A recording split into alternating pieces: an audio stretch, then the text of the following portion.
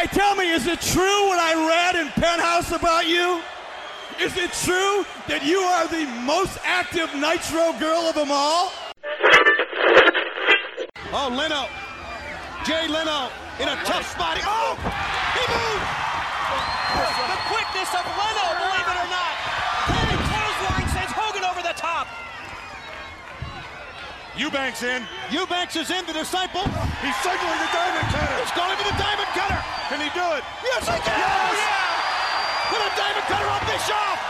He put it on Bischoff. Leno's going to make a cover. 1, 2, 3. And here, let me save you some time, Eric Bischoff. I'm throwing coffee on myself. As far as I'm concerned, Eric Bischoff, you can take this job and shove it up your you-know-what.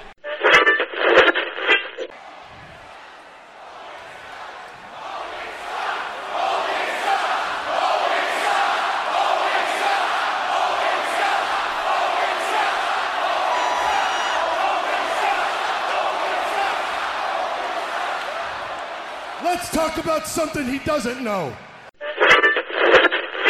I was there for you 15 years ago. I opened my arms to you, man. WCW, I need you. Where are you going?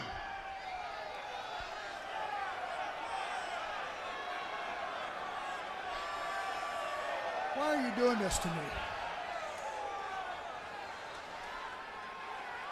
You know, I never ever thought I would ever say these words in my life when it came to you. Arn, I think you're afraid of all this.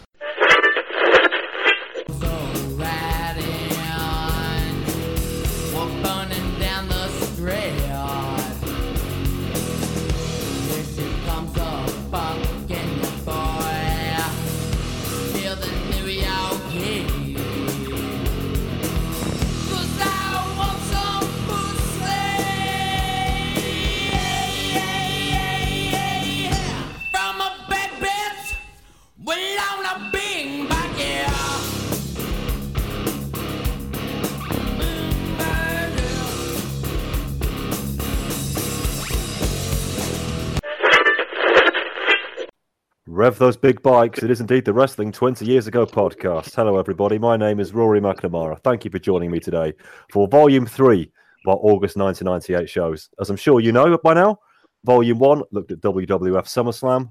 Volume 2 looked at ECW Heatwave. But here we are, wrapping things up on Volume 3 to look at WCW Road Wild. I know you're interested and excited. Bob Colling is here. Bob, how are you, sir? I'm doing all right, Rory, but I'm really contemplating why I still do this. 2 hours time, you might not be alone. But you have Billy Johnson for company as well. Hi, Billy. Hi, Rory. Hello, Bob.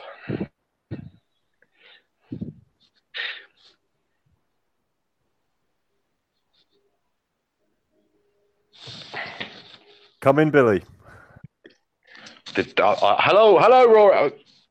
Right, hello. I'm actually going to leave that one in for all the good listeners because an early screw up like that probably sums up the pay-per-view we're going to be talking about here. Billy Johnson is here, everybody. I was talking, you obviously weren't hearing me. Or No, we got you. We've absolutely got you. I think what it is, ladies and gents, he doesn't want to hop into the time machine and talk about Road Wild, but we've got him here, so he has to do it. Damn my diet. That might be the most entertaining thing on this podcast for today.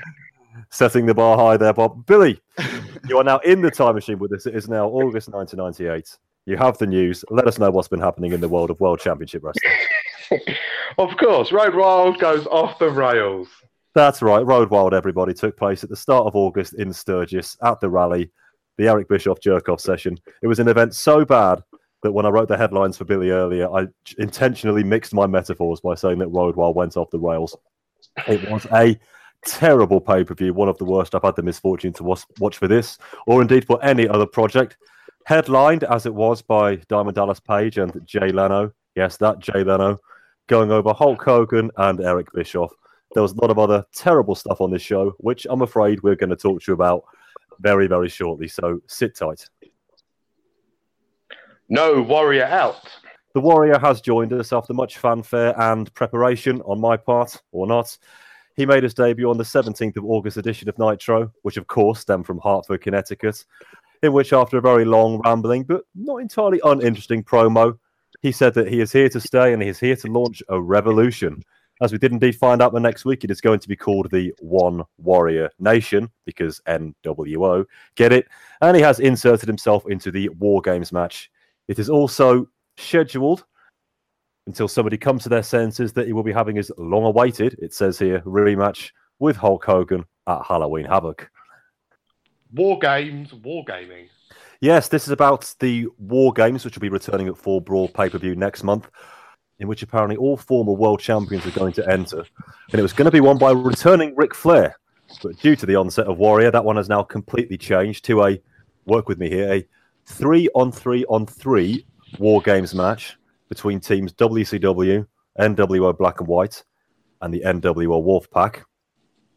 Team WCW made up of the aforementioned Warrior, Diamond Dallas Page, and Roddy Piper.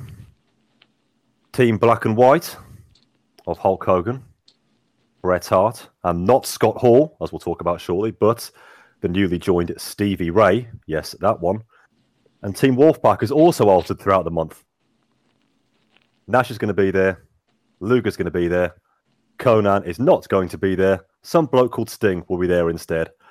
They explained the rules in one of the editions of Nitro. If you listen to the TV reports, you'll hear them. I'm not about to go through them a second time.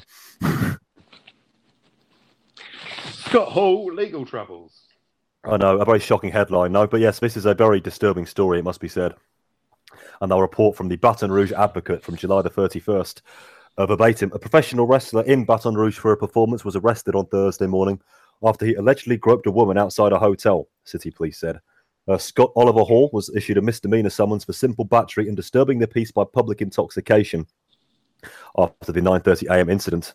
And it's pretty grisly stuff, I'm afraid. A 56-year-old woman told police she was waiting for a co-worker in her car outside the Radisson Hotel on Constitution Avenue when she saw Hall standing near her car door. She recognized him and rolled down her window to speak to him. Hall allegedly reached into the car, grabbed her breast, and pulled her hand up near his crotch. He was arrested at his hotel room. Hall could not be reached for comment on Thursday, as this was reported. Hall did not miss any dates as a result of the incident, but really this is the last thing he or WCW need. Remember, he was in rehab for most of June, but his problems follow him around wherever he goes, and to come out of impartial mode for a second, he needs to get himself sorted very, very quickly. Put down the pen, Eric. Yes, there's a reference to Eric Bischoff making a regular reference on Nitro through August by saying he is the boss, he holds the pen, he holds the power. But due to a very specific segment we'll talk about in a few minutes, his elders and indeed betters have been tapping him on the shoulder saying maybe you're branching outside the PG parameters we have set for you. And that is a reason why he has responded in the way he has by saying that he is the boss. But standards and practices breathing down his neck all the time. If I was him, I would tread a bit carefully. There are people there in higher positions than him he probably does not want to upset. And the ratings for this month, as I had to drop them in post-production for the WWF show, the Feds secured a victory on the 3rd of August with a 4.85 to a 4.2. But coming out of the pay-per-view, Nitro actually won. Yeah, that surprised me too. Very narrowly, but it still counts with a 4.65 against a 4.55. An emphatic victory when they brought in Warrior on August the 17th, 4.9 against the 4.16. And another win on the 24th, 5.2 versus 4.68.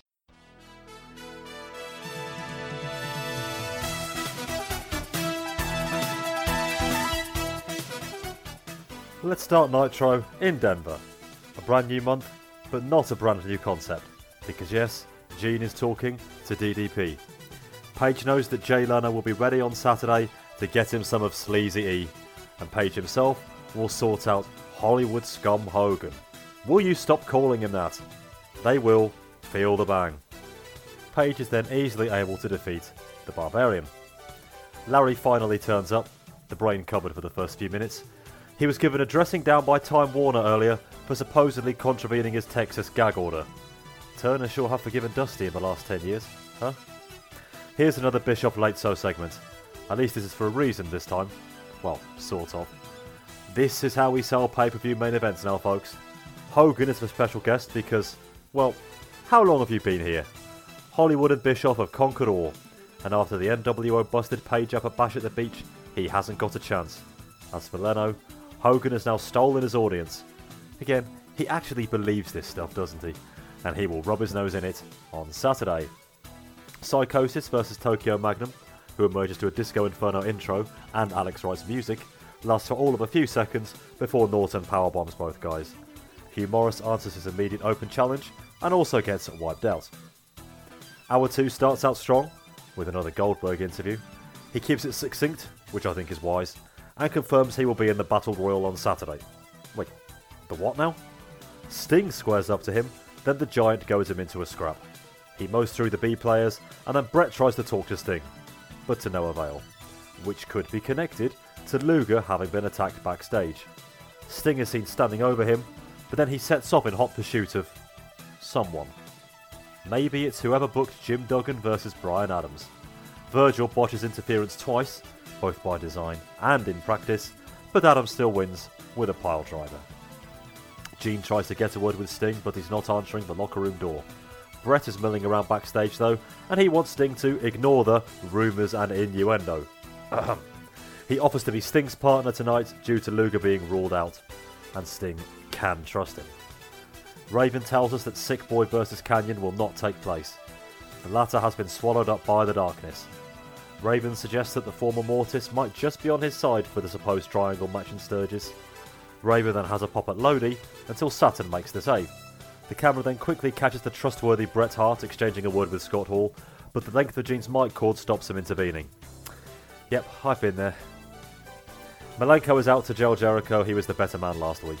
The Lionheart of course uses the opportunity to grind his face in the dirt, but now JJ is here to inform him that due to his pattern of behaviour, WCW have the right to appoint a guest referee for the following pay-per-view title match. It will of course be Dino Machino himself. Eddie and Hoovy only get 5 minutes, but they use every last nanosecond of them. Guerrero takes the win with the frog splash. Stevie is apparently the legally recognised TV champion, and with his brother's blessing to boot. Nobody believes him, and indeed Chavo has gone through his bag to show he has forgery equipment. This allows Lismark Jr. to win, whatever that match was, by countout. Conan vs Hennig, with Scott Norton but not Rick Rude, is up next. Conan gets kneed in the back by Flash, and I still can't call it the perfect flex. Nash sees off the black and white representatives afterwards. In a rematch from last month, we get Jericho hooking it up with Ray, but non-title this time. After some magnificent action, which you really should try and hunt down, CJ pulls Mark Curtis in front of Ray's Rana attempt. Mysterio is still able to roll up Jericho out of the Tamer into a pinning combination, and then Malenko runs in to make the count. Scott is out, and he has an important announcement to make. He does so by tearing off his NWO black and white shirt. He wants to apologise to us all, but especially to Rick, who he calls out now, but he turns out to be Bagwell, doing a poor impression. After a few barks and Scott showing off how good he is at crying on demand, the real Rick emerges and nails his brother with a chair. The next segment doesn't exactly raise the levels of good taste either. After the Nitro girls do their thing, Bischoff sprints down to the ring and gives Kimberly a real tongue lashing. Metaphorically. He even suggests that she is the most active Nitro girl. She slaps him, but the NWO lackeys hold her back. The bigger names then do the same when Paige tries to come to her rescue. Bischoff openly laughs at Sir Galahad, and then the real man Hogan beats up DDP with no recourse or comeback whatsoever. As Tony put it on commentary, if you were offended by this, you should be. Main event time pits Hall and Giant versus Bret, who Buffer initially calls a member of the Red and Black, and Sting, who comes down from the rafters again, but with black and white face paint and his old music. The crowd are curiously quiet for most of this one. Bret and Sting aren't exactly pally during it, as is made clear when Hart goes to hit him with a baseball bat, but he actually nails Hall instead. Sting is then able to get the pin, but Bret quickly makes off with the belts as the NWO exact revenge.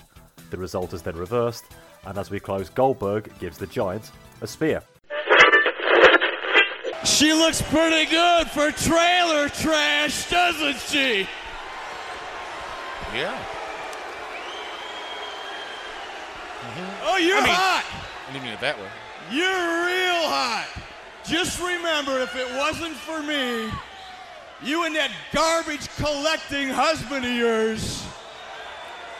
You'd be schlepping drinks at some topless bar in a town no one has ever heard of if it wasn't for me. You remember that.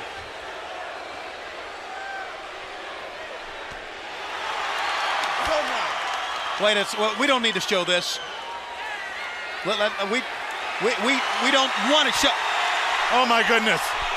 He's gonna snap. Yeah, Katie barred the door and they're holding him back. They're just holding him down. Looks like Sir Galahad is about ready to get his ass kicked again. Hey, so DDP. I want you to hear every word of this. Hey, Giant, be careful. Looks like his head's gonna pop. Oh, what's the matter, Kimberly? Oh, you know, this is what happens. This is what happens when you're ungrateful. I want you to remember.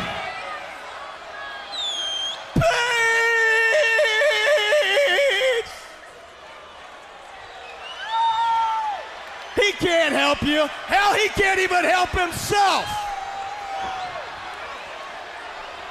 Hey, tell me, is it true what I read in Penthouse about you? Is it true that you are the most active Nitro girl of them all?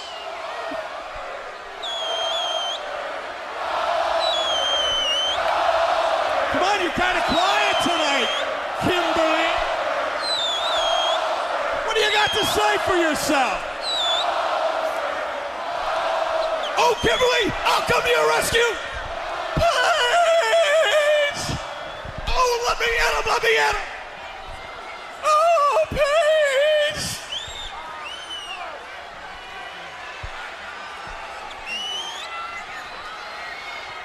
You know, if there's one thing that everybody in here knows, especially Hollywood's NWO, Diamond Dallas Page, everybody knows that your old lady is black and white from head to toe, right, guys? And you know something, Kimberly? Let me just show you how a real man handles situations. Hold on 1 minute. Hold this, boss. Oh, I can't even watch. No.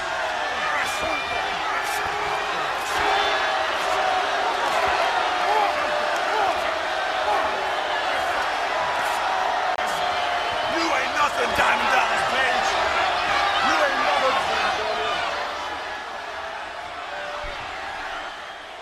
never. You know something, Kimberly? Why don't you go over there and tell DDP who your daddy is?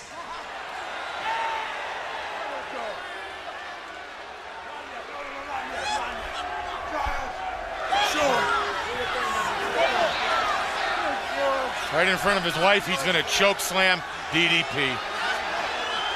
Now, what else can they do? I mean, this is...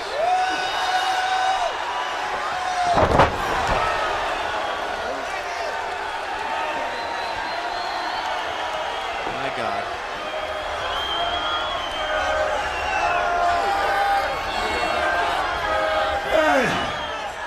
Hey, Kimberly. Next time you want a real man, why don't you come to Hollywood's house? Because, woman, I'm the only real man for you. So next time you really need some loving and you need a real man, come to the House of Hollywood, because Daddy's got something for you. Watch this. Hey, DDP, looks like you got some egg on your face. Damn, I'm a funny guy. The Nitro Girls were dancing in the ring, as we have got so used to seeing over the last few months. You know, after they finished their routine, they were stopped by the NWO and accosted in no uncertain terms by Eric Bischoff and Hulk Hogan in particular. Bischoff with some very choice words for Kimberly Page, saying some very close to the bone things, saying she was the most active member of the Nitro Girls, being one of the more printable things, he said. There's a few more I don't really want to repeat. You would have heard them earlier, though. DDP raced to the ring as the knight in shining armor, but he was quickly cut off by the NWO and very heftily beat down and was humiliated for 5 minutes as he was heeled back, and Hogan and Bischoff just abused Kimberly, and it got very, very uncomfortable indeed. DDP had got no offense whatsoever. And Bob, I'm going to come to you on this one first. I thought this was actually, for what it was, a very strong segment. It made the NWO look like complete dicks, and it built a lot of heat on them. And it made me want to see DDP kick his ass. But that's not the pay-per-view match this was leading to. And secondly, as I intimated a couple of minutes ago, was this stuff a bit too near the knuckle? Yeah, as soon as, you were leading up to the question here, that's exactly where I was going to go with this. I can appreciate the attempt here to develop an angle and purpose for fans to be interested in DDP and Hogan. Unfortunately, Leno and Bischoff are involved in it, so it kind of deters from that. But yeah, no, I mean, watching it, I kind of got a little bit uncomfortable just with like the comments of who your real daddy is. The sexual undertones about it was a little bit much for me. I mean, I feel like WCW doesn't do that all that often, so it just felt out of place compared to what they've done in the past. So yeah, I think in this regard, for the match that we are getting, I don't think it really fit the direction that we were kind of being led down into Road Wild. It kind of surprised me because Eric Bischoff a few months ago famously held that meeting where he said he thought the WWF were going to go out of business in 6 months because their style was so raunchy that all their advertisers would pull out. Hasn't quite worked like that. And now I get the impression he's of the if you can't beat them, join them school. But I think he went too far here. What are your thoughts, Billy? Well, pro wrestling in 1998 is apparently supposed to be quite edgy. Yep, that's true. In this day and age, it's probably they decided to go right down the wrong path, and I was sort of like umming and ahhing about what was said and how it was said, and I just thought, okay, you don't normally get that out of WCW. It's not what I want from WCW, and I don't really want to see him going down a path of becoming an attitude light, really. I think that's it. WCW now, with the ratings war so hot, they've got to try to provide an alternative to what the WWF are providing. If they're just copying them and taking it to even more extremes, I don't think that's going to serve them well in the long run. Didn't serve Eric Bischoff well in the short run. He got a bit of a tongue lashing from, as I said in the news, those who watch over his own shoulder, shall we say. So 2 things I didn't really like about this. One was bringing Kimberly in at all. I don't think that's an angle we needed to revisit. Just have DDP come in to try to take down the NWO for some other reason, and then he gets beaten down. Here, he's trying to save somebody who is played up on TV as his wife, which, of course, she is in real life, and he isn't able to do so and looks extra weak when he can't save her from some of the verbal abuse she's getting. I don't want to see that tackled in a pro wrestling show or any type of show for any real reason, if I'm honest. And secondly, as much as I didn't like it, it was still effective, as I say, in making the NWO look like some of the biggest arseholes on the planet. But this wasn't building to a Hogan versus DDP match. If it had been a go-home for that and the NWO hold the final upper hand as we go into the big show, then that would make me want to see DDP destroy Hogan the next week, then fine. But it was building to what was already being billed, really, as a comedy celebrity match. So even on that score, it felt completely out of place. So they put themselves in hot water here for a reason they didn't really need to do. Of course, you could look at it the other way. They could have filled this 15 minutes with our 4th Eric Bischoff comedy skit, so be thankful for what you get, I guess. But be wary, WCW. The Fed don't always get it right, and they do this stuff week after week. You've thrown this out of nowhere straight into our laps, and you failed miserably. So I believe there is a lesson there to be learned. Speaking of lessons to be learned, this was our 3rd annual visit to Sturgis this month.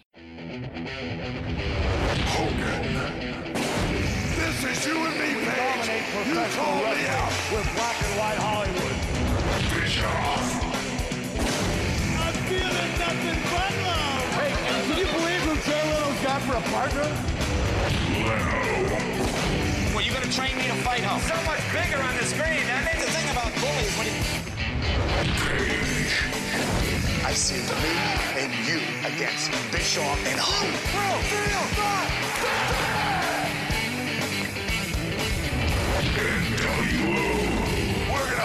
up real bad in Sturgis. Tonight Show, we'll be back in just a minute. I feel real sorry for Jay Leno, real stupid little man.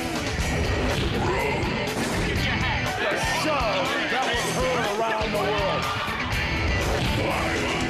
History was made when Jay Leno on the Tonight Show agreed that he would wrestle along with Diamond Dallas Page in the main event. And for the third consecutive year, we come to you live from the Black Hills of South Dakota during the Great Sturgis Rally. Welcome, ladies and gentlemen, to WCW and NWO's presentation of Road Wild 1998. And Bob is going to take you through the results for the Road Wild pay-per-view. All right, Meng defeated the Barbarian. Public Enemy defeated the Dancing Fools. Saturn defeated Raven and Canyon in a triple threat Ravens rules match. Rey Mysterio Jr. defeated Psychosis to become the #1 contender for the WCW Cruiserweight Championship. The self-proclaimed WCW Television Champion Stevie Ray defeated Chavo Guerrero Jr. Steve McMichael defeated Brian Adams. Juventud Guerrero won the WCW Cruiserweight Championship from Chris Jericho in a match that featured Dean Malenko as the special referee. WCW World Champion Goldberg won the NWO Invitational Battle Royal, last eliminating the Giant. In the main event, Diamond Dallas Page teamed up with Jay Leno to defeat Hollywood Hogan and Eric Bischoff.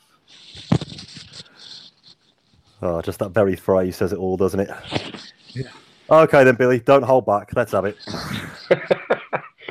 Oh, everything was wrong with this pay-per-view. I could use so many different words to describe the way I felt watching it and how I feel about it. I'm just going to be rude instead, and this was just fucking awful. This is the place to be as rude as you want. Bob, any dissenting views here? Well, I'll just say this. I don't know if anybody, well, I'm sure there's a fellow baseball fans out there. You know, when you go to those games, you get those souvenir cups for about $5. Yes, well, we have those at soccer games here as well. Okay, perfect. So I filled up 2 of those throughout this show with vodka and Sprite. And I went through 2 of them before the 6th match of the show. So needless to tell you, that's how I felt about this one. We have a consensus here, surprise, surprise. If Road Wild is Eric Bischoff's idea of a shining new, sleek black Harley Davidson, Road Wild in reality is a 1987 BMX bike, which has been gathering dust and rust in the shed. It's covered in mold. The chain doesn't go round. The brakes don't work. The handlebars go the wrong way to where you direct them. And worst of all, it's lost all the spokey dokies. This was an atrocious pay-per-view. A contender for the worst I've ever seen in this project, as I said, or any other project I ever have undertaken or ever will hope to undertake. It had one saving grace, which for me was damn near a match of the year contender, and thank goodness for that. But otherwise, there were so many things wrong with this horror show. And it is our job, dear listener, to bring them all to you. So, no, you're not turning off. You're staying with us. Okay, well, I did give you the chance. So let's rock. Road Wild 1998. Let's play. We are indeed in Sturgis for the 3rd time and for the 2nd annual Road Wild, because you never know who is listening. We can't call it Hog Wild anymore. Tony is dressed in what his mother probably thinks is biker gear, and he has Tenay and Heenan for company. Gina's on a bike too and doesn't look remotely uncomfortable. Oh, no, not at all. One thing I will say, the stage set really looks quite impressive. It's just a shame as to who it will be wasted on a bit later. The sun is out as we kick off, and it must be said, the view of the pay-per-view does look nice, but sadly there are matches to distract us from that, unfortunately. So we're going to start with our special death match, which is between Barbarian and Meng.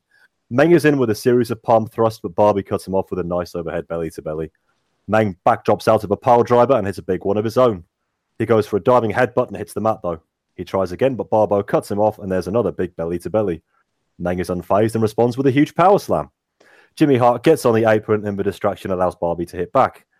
Big chops exchange, and then some head punches. Yeah, they're not going to work, but a shot to the steps will. That's almost psychology. Back in though, Meng locks on the death grip for the quick win. Jimmy Hart tries to drag him off, and then Hugh Morris tries his luck. All 3 join the beatdown, and then Jimmy Hart actually goes off to the top rope, so we're off to a strong start here. He hits a splash on Meng, but that isn't sold for long. No laughing matter by Morris is, but here comes Duggan. Meng doesn't look at all pleased with that intervention, though, and who can blame him? So then, Bob, that was a strong start. Actually, I liked it for almost a 5-minute match. For the most part, I was digging it. The suplexes by Barbarian were quite shocking, especially the one from the top rope. I was not expecting that at all. And Barbarian did seem a little lost whenever he had to have control of the match. Like when he dragged Meng to the apron, he was just like, "What the fuck do I do?" And then he just kind of like threw him into the steps or whatever. But for the most part, I mean, I was enjoying it. I like Meng, so if this kind of leads something for him in the future, I could potentially get behind that. But for a 5-minute match, I've seen a lot worse, as we'll get on to the show here. And I can always appreciate a humorous moonsault to open up a show. So it wasn't the worst thing to start the show with, I thought. It probably was the second best match, which is where we are. Hey, Billy? Well, obviously, this was a competent horse fight. They certainly tried. Barbarian is he's seen better days, shall we say. He looks a bit out of depth. The crowd really didn't seem to care, but then obviously you could say, well, because they were outside, the noise was being escaped, so didn't really sound like they were making much noise. I can't say I really cared for this match, but I didn't find it as offensive as some of the stuff that happened later on in the show. This is one of the very few times on this show I'm going to say the booking here was fairly smart. I mean, opening it up with Barbarian and Meng, who are two former WWF guys, in front of a crowd who would be casual fans at best, who may remember these guys from 6 or 7 years ago. Probably a wise idea. And having them exchange chops and suplexes for 5 minutes is indeed fun enough. It was never going to be anything else. Looks like they do have some sort of plans for Meng going forward. So he faces Goldberg the next day. We'll talk about that a bit more later on. So he's going somewhere, I think, getting to Tongan death grip everybody in sight. But it was what it was. It was completely inoffensive. It was relatively hard-hitting. That's what these two guys are really on the roster for. I don't want to see 56-year-old Jimmy Hart going up to the top rope too many more times after this, but I've got to give the old sport some credit there. Yeah, harmless, inoffensive. That's as good as I can say about this particular match, but it's going to sound like praise to the skies based on what's coming. And after an awkward cut, for some reason, we get straight to our next match. Public Enemy versus the Dancing Dodos, as Tony called them this night. Oh, my notes for this are far too long. But anyway, Wright and Rocco start us off. Alex is able to out-wrestle him. Yep, that amazed me too, as we get our first full-arm dragon twist of proceedings today. He hops to the top, then hits a great arm drag and a nice drop kick, and then here comes Disco. He scores a one off a flash roll-up. Johnny in, and the crowd like his unreconstructed approach until he gets clotheslined down, and then a missile drop kick by Al gets a 2. The Enemy take over, though, and hit a double flapjack on Disco, but Wright grabs a bin and smashes it over Johnny, which seems to have ice cube holders in it. The ref lets it all go, and then Rocco finds a ladder. He wipes up both heels with that, and Disco and Wright have had it and go to the back. They return with a table when there was already one by the ring, and Disco has the mic. He offers a street fight, but then Rocco runs to the back. A toilet seat and a kitchen sink make their way to the ring, and then the four guys just hit each other with stuff for a while, until Al suplexes Rocco onto another bin. Johnny breaks it up, and he holds Wright onto the ringside table, but Disco trips up Rock as the engines start to rev. Right with the kitchen sink a few times, and there's not enough flow here for the crowd to be interested.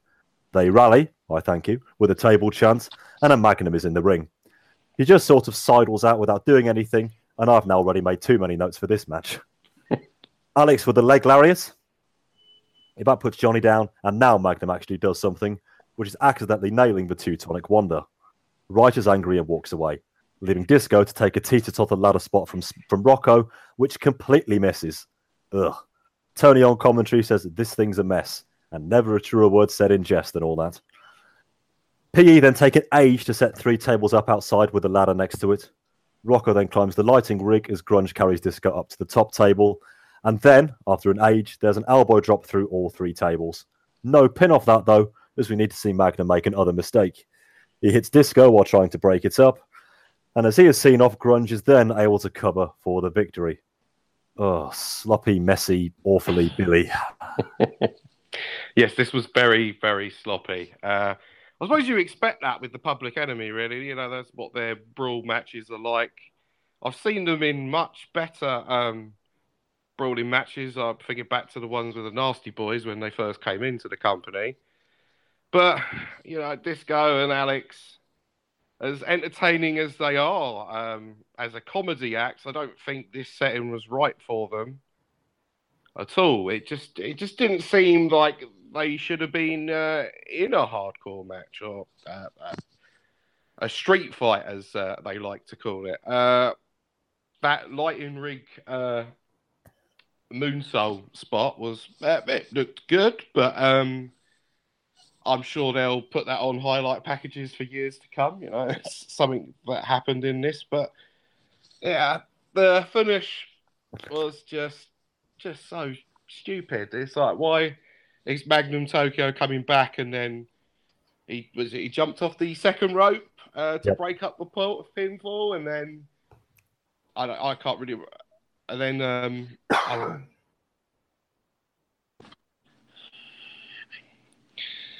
yeah, no, he just it just all sort of kind of fell flat. Sorry about that. I've lost my place. You're not the only one talking through this, man. Sorry. It's allegorical in a way. What do we think, Bob? I knew that I was in trouble when this match started off as a regular wrestling match with Public Enemy. So the first 2 to 5 minutes or so, I was kind of dreading what this could potentially be. But, I mean, once they got kind of into the hardcore stuff, I could kind of maybe survive it a little bit just because of the distractions that brings to the match. I don't know how in the world this went 15 minutes on pay-per-view. The senton splash there off the fixture was pretty cool to see, but kind of insane to do on an undercard match. The second match of the show, nonetheless, too, there.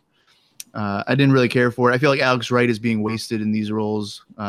Similar last year when he was involved in I believe there's a cruiserweight division or TV title area. Like, that's where he should be utilized. I think he can excel in that kind of division instead of teaming up with Disco Inferno against the Public Enemy.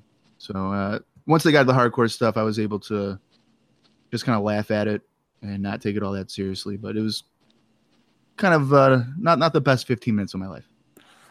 This just felt so contrived right from the very start, where we had the attempts to wrestle each other, which was a bit of a disaster, right down to Rocco then walking off to suddenly magically bring weapons with him. Alex Wright doing the same to bring a table when it was right there next to the ring, to them suddenly making a hardcore match, to the very, very dodgy looking weapon shots, which looked either too dangerous or too safe, including the teeter-totter, which was nowhere near making contact.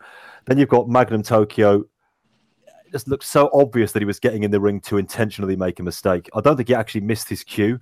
I think he was planned to get in there, then get back out. But it just looked so was read off a script. And it's as if the only thing they really had planned for this match was the finish. Yet they had another 14 minutes to somehow get through, and they had no idea how to do it. And as impressive as the final spot was, again, I used the phrase twice in my notes, and I'll use it again here. It took an age to set up. I mean, Disco was selling for far too long, allowing himself to be placed on 3 tables. And with Rocco gingerly climbing the lighting rig, hours and hours and hours it felt like, until they got to a safe enough distance to actually execute it. It was the only thing in this match which brought the crowd alive, so I can see why the spot was there, because the crowd just did not get this style of wrestling at all, plus the fact they had no idea who these 4 guys were. But that spot felt egregious, and it was there just for the sake of it. This is a Public Enemy match. Have somebody try to kill somebody for no real reason. In, as you say, Bob, an undercard match on a pay-per-view, which didn't matter jack anyway. It was unnecessarily dangerous, and in a match which didn't really build to it. This wasn't a traditional hardcore match, Public Enemy 1995. They do feel like a bit of a cheap parody these days. Not entirely sure it is their fault, because even though they've been around for 2 years, I still don't think that WCW really get them, or indeed this style of pro wrestling. This match is not going to help their cause. And Alex Wright has still got a lot of talent. I think Disco is very good as well. And these two are perversely entertaining on the mic. They have some exchanges with Magnum Tokyo throughout the month, which are very amusing. But they're clearly just being thrown together because there's nothing else really to do with them. And I think both of them in the mid-card can be good, solid hands. Maybe even hold the likes of the TV title again. TV title, Cruiserweight title. That's their level. They're both good enough to do that. Instead, they're here for Tony to make cheap gags out, which is a shame. This was just all too long at 15 minutes. It didn't feel in any way natural or quote-unquote real, and it was dangerous for the sake of it. With nobody caring, there was no real payoff. The crowd just weren't bothered until the brief charity woo at the end. Very depressing, and it doesn't get much better. Triangle match now. Raven versus Saturn versus Kanyon. Again, I question the wisdom of having this match straight after a hardcore one, but never mind. Raven says this: Kanyon, get him. He hands him a chair, but Saturn is all over him right away. Raven punishes him with a hard shot, but then gets back in the ring as the other two exchange blows. He then intervenes and throws them back in. He again just sits down whilst they fight each other again. And I think I've worked out that the crowd revving their engines actually means they're bored. They then look at each other and realise Raven is playing them, and they give him drop kicks and a neat double team belly to back. Neither guy will let the other get the pinfall though. Russian leg sweeps by Kanyon, then a huge top rope leg drop by Saturn. And Kanyon breaks it up, and a bridging pin for 2. They fight each other, but Raven hits both with a chair. I don't think it actually touched Saturn, but he sells it anyway.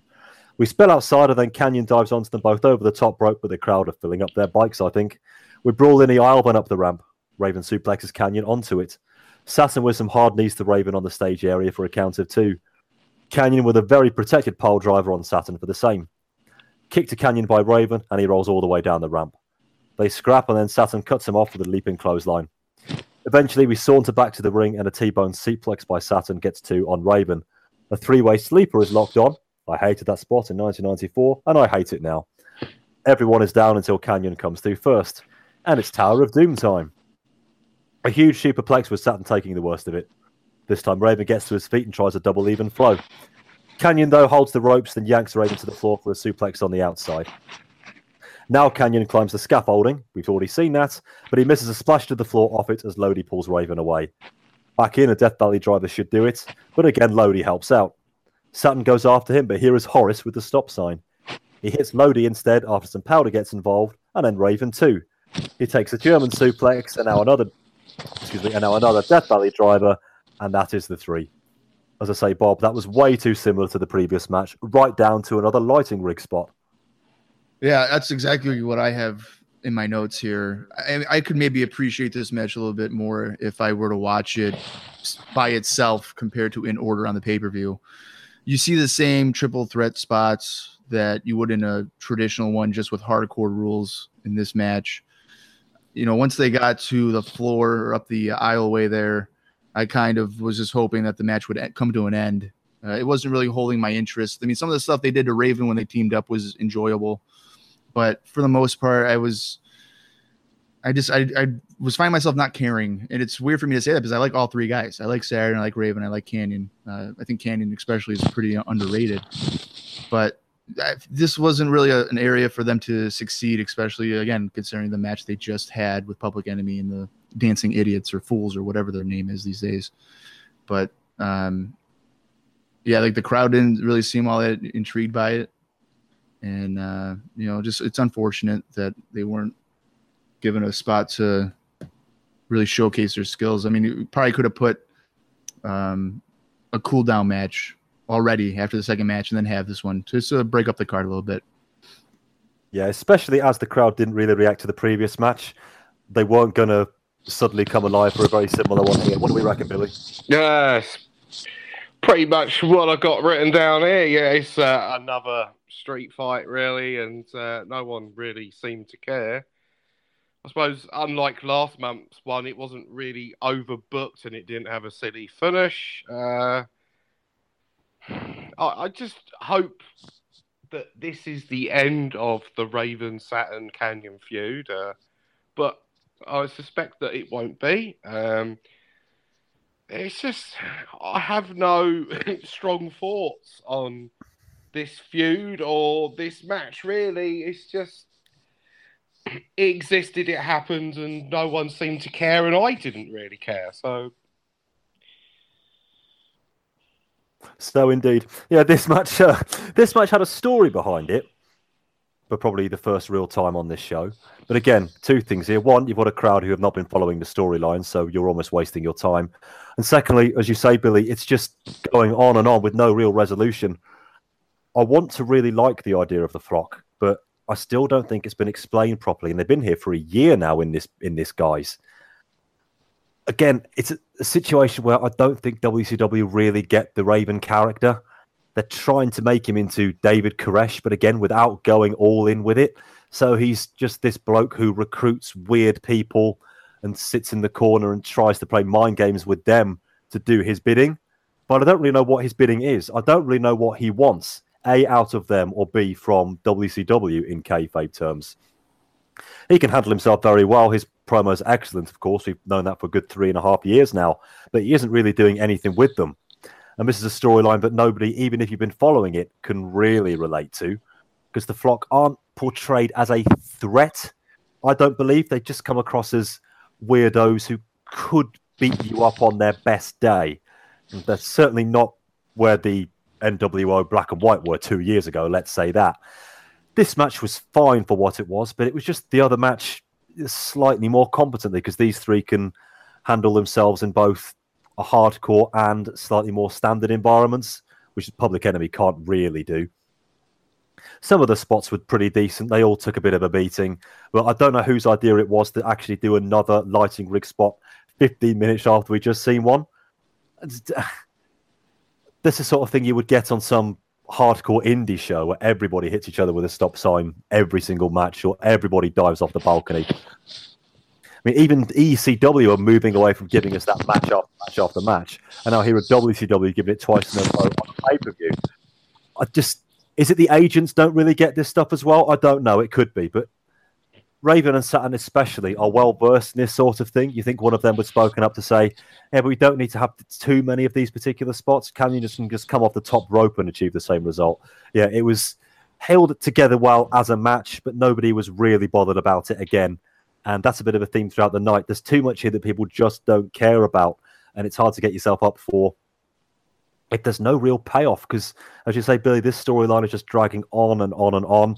It looks like we're getting Raven Saturn again at the next pay-per-view, and there is no resolution in sight. What have we got next? Scrolling through my notes. This could be a bit decent. Psychosis versus Rey Mysterio. Right, no pressure, lads. Tony says this match will be different to the last one. Well, it had better be. They take it to the mat early with Psychosis locking on a side headlock. Nice arm drag takedown, and we are on the canvas once more. Ray flips out as only he can, and he sends Psychosis to the outside. We reset to absolute silence as Psychosis locks on an arm ringer, and Ray turns that into a victory roll somehow. He's amazing. Psychosis with a clothesline for a 2 count. Gourd Buster and a double leg hook, also 2 counts only. Chops in a corner and some hard whips, and Ray is down. A big flapjack, and P gets in some stomps. Suplex, and then Psychosis goes up for the leg drop, but Ray meets him with boots. Psychosis takes all 3 turnbuckles in the corner, and about that number of people actually do the count along. Ray cartwheels into a Rana after rolling himself through the ropes, and this time the revs might just be a positive reaction from the crowd. Ray with a big crossbody off the top rope for 2. He goes for another Rana, but this time Psychosis counters with a defensive move, or a powerbomb, if you will. That's also a 2 count. He gets in the ref's face, and now it's nerve hold time. He hooks Ray's arms and legs and executes a beautiful bridging electric chair. Ray is just about able to get out before the 3. Half crab now in the middle of the ring, but Psychosis lets him go. Okay. He opts for a top rope Rana instead, again for a 2 count.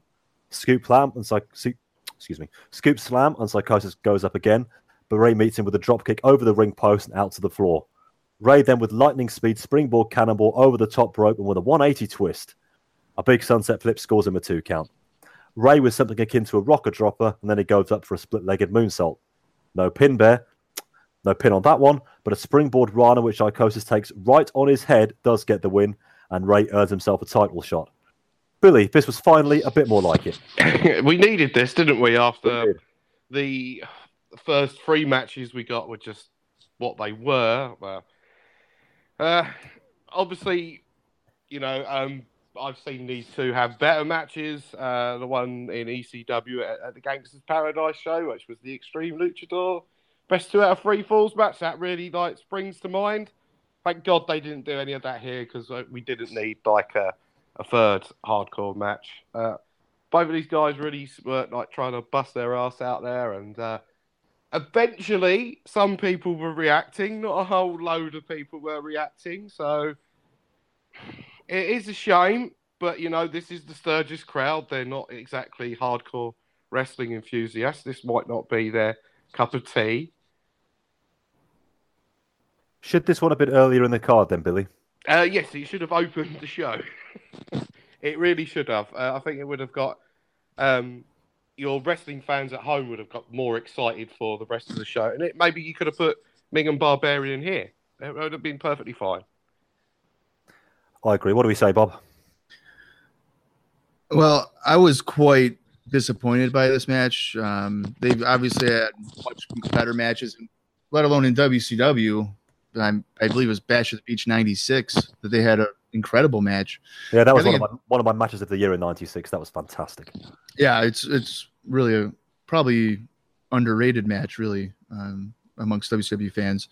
But I think at this point you're kind of seeing that Ray maybe not be 100% yet from his knee injury, because he didn't seem as crisp on some of the high risk moves. They didn't do seemingly that many. Which may be because the crowd that they're currently dealing with, but and part of me wonders, because as Billy mentioned, that the crowd was kind of dead for it, and I don't want to sound ignorant at all with my next comment, but I wonder if it's because these guys are masked luchadors. Do the fans not care about two Mexican wrestlers doing various high spots? They might not be inclined to care all that much. I mean, compared to the other three matches, it was decent. But for myself, Psychosis and Ray are capable of much more. And I don't know if you would necessarily get, in terms of the live audience, a better reaction even if you start the show off with this kind of match. I think Meng and Barbarian, two guys just beating the crap out of each other for the Sturgis crowd, may have been the better direction to go to start it off. True, but if you have Meng and Barbarian exchanging hard shots for 5 minutes and then you instantly go to this with them flying around the ring for 10 minutes, then you're showing off two different styles very quickly.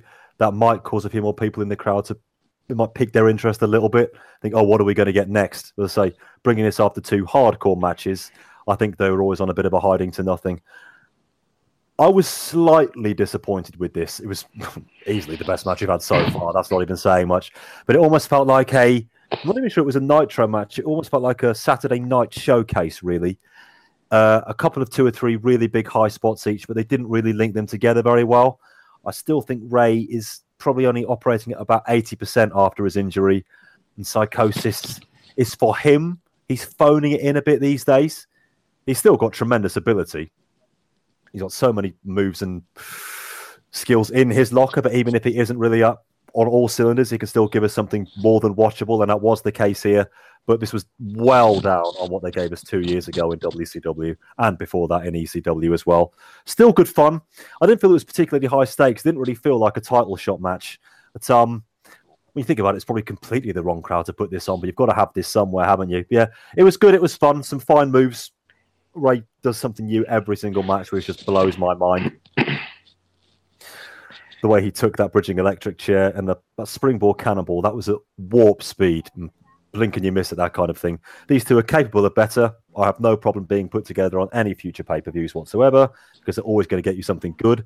They gave us something good here, but it's like Bob used to say, just good doesn't really cut it anymore when you've got a roster with this high quality.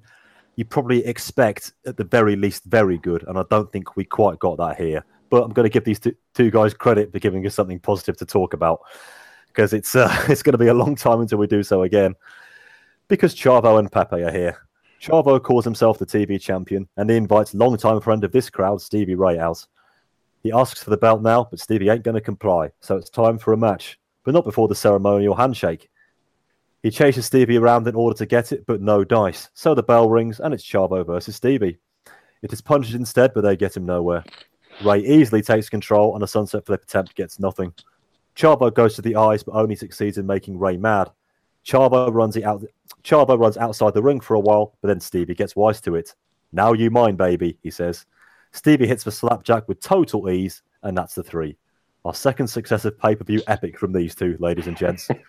Stevie wants some more after the match, but Eddie comes down to his nephew's aid. He appears to try and talk some sense to Chavo, but he has no wish to hear it. Say, Bob, these two have gone at it twice on pay-per-view now for a grand total of 2 minutes and 2 seconds. It's just not right for a pay-per-view, is it? I mean, this is better than the Flair Steamboat trilogy. Easily. I mean, by far. No, I mean, I don't understand it. I mean, 2 minutes here. I mean, filler comedy stuff. I don't understand. Same thing with their last match on the handshake nonsense. I don't understand the story. The main thing I got from this was just how pointless the hair versus hair match that Chavo had with Eddie, because Chavo's hair is already back. You know, less than a month, it's at full length again of what he had when it got shaved off. But, yes. I mean, I don't know. I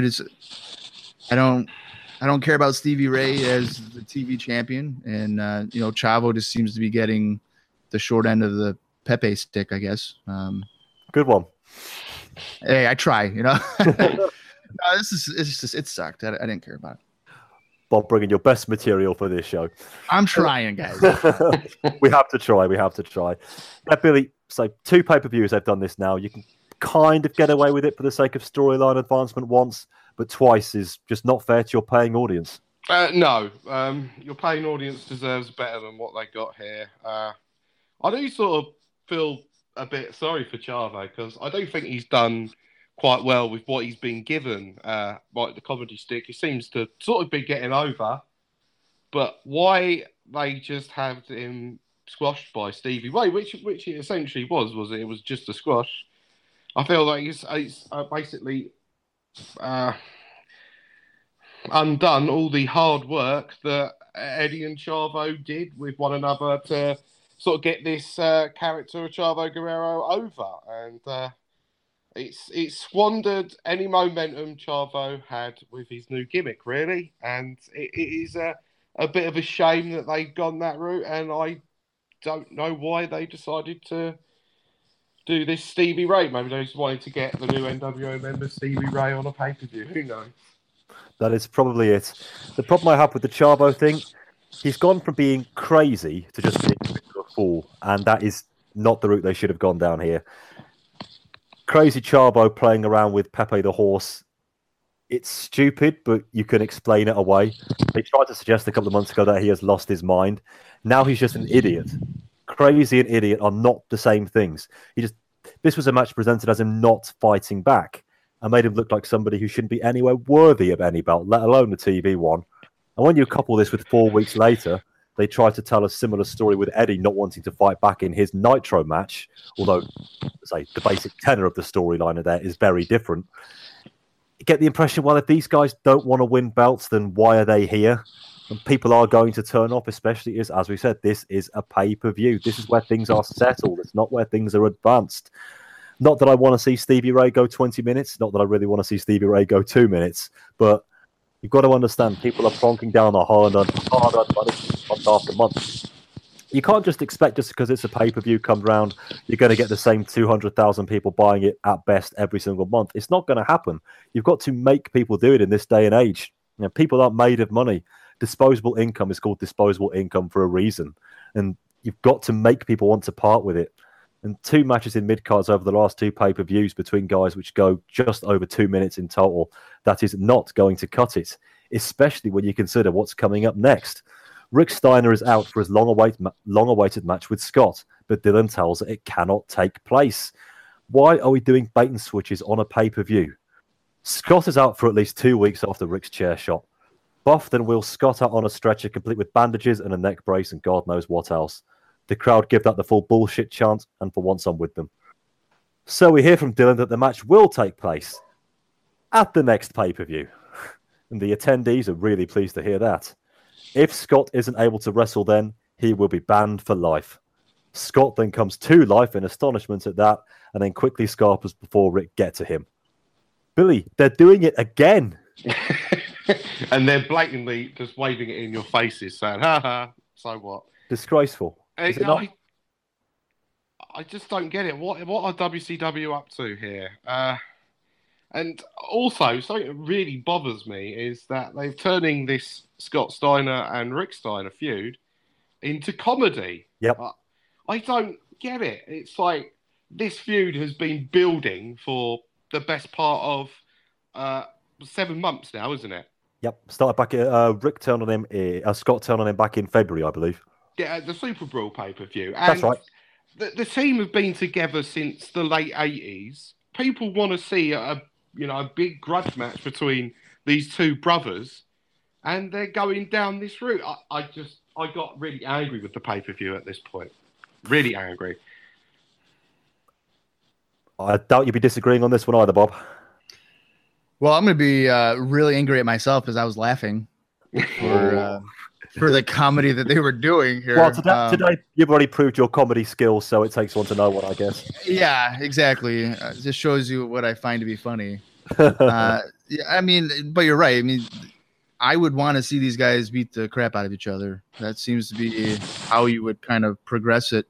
And Rory, you almost slipped up there and said that, Rick turned Scott. You can make the argument that he did by not joining NWO with Scott. No, there you go. Okay. So that could be seen as a turn on himself there. But I don't know. I mean, yeah, they're kind of dragging it out. I mean, I guess it would make sense if you dragged it out if at Fall Brawl, these guys just have a crazy bloody battle or something, but this is WCW. That's probably not going to happen. I think Rick is definitely the heel here after not joining up with people who tried to run him and his brother off the road a year before. Definitely the bad guy. I mean, yeah, that just shows that the NWO will do anything. You would want to align yourself with that. If somebody tried to hit me with a car and leave me for dead, I would instantly join them as soon as I come back to full health. Yeah. It's again, I won't repeat what I just said about WCW swiping off their pay-per-view audience, but just to say we've waited too long for this match now. I know Rick did have a legitimate injury, but they tried to buy time they didn't need to buy back in March and April. When Scott turned on Rick in February, people just wanted to see the match there and then, and now I'm almost past caring. And if you're going to make, say, a tag team of nearly 10 years, and one of your build-ups to it is having Buff Bagwell do a cod Jamaican accent, suggests you're not really bothered, so why should I be? They have to do this match at Fall Brawl now. I think it's already too late, but they've got to try to salvage something from this. But again, I'm not sure I trust them to do it. How apt. Dusk is starting to descend at the arena, and here comes Brian Adams versus Steve McMichael. A clean break from Mongo, because that is how a good guy does it. We then get the same from Adams. They spend about 10 seconds working into some kind of double-arm DDT, which Tenay optimistically calls unique. Adams with a wonky slam and then a leg drop, and a 2 count, and a nerve hold, and a clothesline over the top rope, and then Vincent sends him to the steps. Backbreaker for 2. He misses a knee drop off the second rope, though. Mongo with a ropey side slam, and then the football tackles are here. Adam cuts him off with something. He goes for a pile driver, but the ref takes a bang in the face. Vince with a chair, but of course he misses his target and hits Crush, as I've called him. Heenan, Vincent should go to the chair. Harsh, but fair. Mongo spike as the ref comes to put me out of my not inconsiderable misery. Bob, before I go and stick my head in a food blender, sum this one up. I would say for a Thunder main event, it was probably okay. But for a undercard pay-per-view match, this was just disgusting. The finish there with Vincent with the chair, he basically hit himself with the chair before Mongo hit him with it. If you look close, he pressed it against it like, hey man, I'm right here, I'm ready for it. It just looked bad. I don't know. I have no idea why this is on pay-per-view. If this is some kind of bonus match or something, WCW needs to understand that bonus is supposed to be good. Like, they're still not getting that concept here. This is just had no reason to be at Road Wild. Be quick, Billy, please. Well, this was 6 minutes, and 6 minutes was far too long for both of these two. Lots of lumbering around. Well, it really says everything it needs to be said about this match. Is about after 2 minutes, they run out of ideas and went to a fucking nerve hold. So there we go. Thanks, Mongo. Thanks, Brian, for taking 6 minutes of my life. Thanks for nothing. Say the Vincent should go to the chair line was the only redeeming feature from this match, and I think we should just move on before we lose all our listeners completely, because now it's Cruiserweight title time. You're all going to be rewarded now, folks. Chris Jericho defending against Juventud Guerrera. Dean Malenko is the referee here. If you dig out your old best of the WWF tapes from the mid-80s, you will see that this is not uncharted territory for him. Jericho takes the mic, so already I'm far more interested than I have been in any part of this show so far. And he says, I want you to want me. Here's Mike Dad Tenay on commentary. Well, he is the master of the cheap trick, isn't he? Tony's reaction to that could be summed up as, didn't he feel like crying? Chris, of course, came here today on his Honda bike, which goes down well with the crowd. We actually get a camera shot of some schmo revving his engine. Yeah, that's not a euphemism. Anyway, here we go. Clean break again in the corner because Dino makes sure of it. Juvi with a slap and then a nice drop toe hold. Perfect drop kick and some hard chops, but Jericho knife edges his way back into it, and then a jumping back kick gets him into control. Jericho gives Malenko some verbals, and then Dean shoves him down. This is important storyline stuff. So, of course, the camera completely misses it. Juvi back in with a missile dropkick, and then Jericho is on the floor. Guerrero dives through the legs and pulls him down off the apron head first.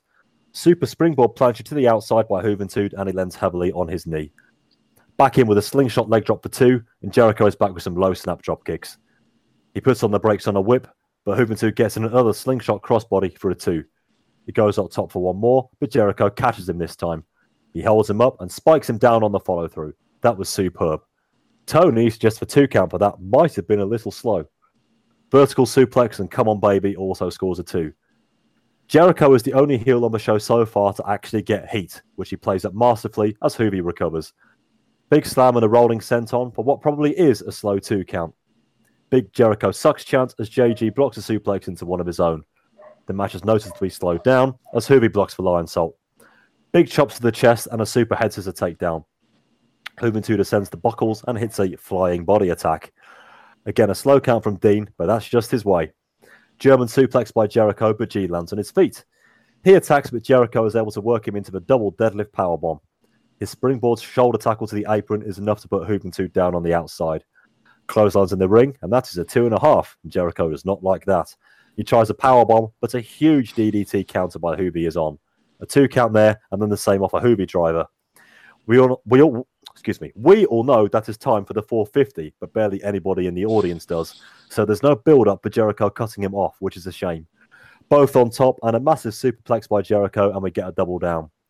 Juvi drapes the arm at 9, but he can't score the win just yet. Jericho with a butterfly pickup, which he swings into the Lion Tamer. What a great move that was.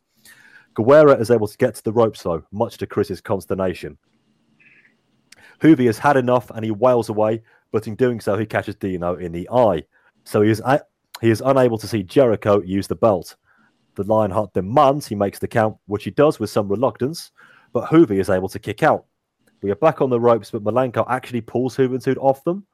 That seems a little odd, but when Jericho kicks him in the face, Juvi makes a charge, and then Dean helps him up to execute a Rana off the top ropes and into the tight cover for the 1, the 2, the 3, and the new champion. Malenko then nails Jericho out of the ring for good measure. So then, Billy, we had storyline, we had great action, and we had the right ending. See, sometimes they can do it. Yes, I was quite surprised that WCW actually were able to do this. You know, pay it off at long last. Give us something to sink our teeth into. I really like the storyline element, which was added to this match with Dean Malenko being the referee, but you sort of could see what the finish was going to be, where obviously what's been going on between him and Jericho for months is probably going to cost him the belt in some kind of way. You could sort of tell that the swerve was on, but the way that they got there and they built this match, it all made perfect sense. And when they did eventually get to the payoff and the finish, it went over so well with me personally, and the crowd really became invested. I think that was like the biggest pop of the night, wasn't it, when Juventud Guerrero finally pinned Chris Jericho. And obviously Jericho's been doing gangbusters as of late as the heel cruiserweight champion. I just do sort of worry for Juventud going forwards that what will he be given next? I do worry that he'll get lost in the shuffle, and the cruiserweight title, which seemed to get elevated here, will probably fall down a peg or two because I don't know what is next for Juventud. Yeah, I think the day after this, Jericho just suddenly won the TV title. He As I did, said- yes. As I said before, the Cruiserweight TV and even the US belts, they're completely interchangeable, which is a shame. But here, Bob, I think everybody did their absolute utmost to give us something good, and they succeeded. Yeah, compared to everything else on this show, this is a match of the decade. But no, you guys are right. I mean, they tell the story. The conclusion's probably ideal. Personally, I would have rather maybe at Fall Brawl, Jericho lose the belt to Malenko just to kind of conclude that finally, cleanly, middle of the ring, not have any kind of shenanigans involved with it. But, I mean, this, plays back into Super Brawl when Hoovy lost the mask to Jericho, so there's a level of continuation in story here. But Billy was right, too. I was surprised the crowd was into this as much as they were, just based off of Ray Psychosis. But again, this has more of a story to it. And, the action was pretty solid. Malenko's involvement in what he was doing was kind of obvious of where the finish was indeed going to go. But, luckily this show wasn't a complete waste of time because this was a quality match and it was worth the time to watch it, I thought.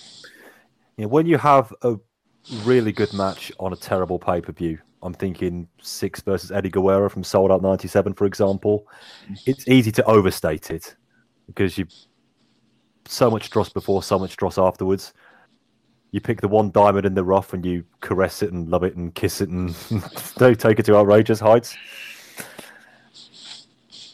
But I still think it's pretty deserved with this one. This was wonderful, not only due to the tremendous action in the ring. I mean, some of the stuff Jericho was doing here, I think he is now a top-grade worker. He's always been excellent. Now I think he's even better than that. And he's in there with the names we reel off every single month. He's fantastic. Not only that, but this story goes to say all the way back to February with Hoovy losing his mask. And it tied in with all the Malenko stuff. Because when Malenko wiped out Jericho 3 months ago to win the title, I thought it was going to be a one and done. And I didn't think they necessarily had the right idea in keeping the storyline going. But they have. They've had Dean almost win, but not quite get there. They've had him lose his last chance match, if you remember, on Nitro by disqualification. But he still has done enough to get himself involved as a referee, which is why JJ appointed him. And I really like the way they played it here. It would have been very easy for him to just screw Jericho, beat him up. Didn't do that. It would have been unrealistic for him to not do anything and hold his own nerve for 20 minutes. So they had him attack Jericho early, but not enough to say cause a DQ or get JJ to come out and say that he's being unfair. It's a shame the camera missed that, but never mind. And then right at the very end, it wasn't obvious. It's not like he pelted Jericho with a chair, stuck him in the cloverleaf, and then let Hoovy hit the 450 with him prone. No, he just guided Hoovy up when he was going for a Rana. So there was enough there that you could say that Malenko felt slighted enough to try to help get the belt off Jericho, but not enough where he, the babyface, was outright cheating to do so. I thought there was some really subtle stuff which played off the last 3 months. And that, coupled with the quality of the in-ring action with two of the very best the company have to offer, this is the sort of stuff I want to be seeing. I thought this was fantastic.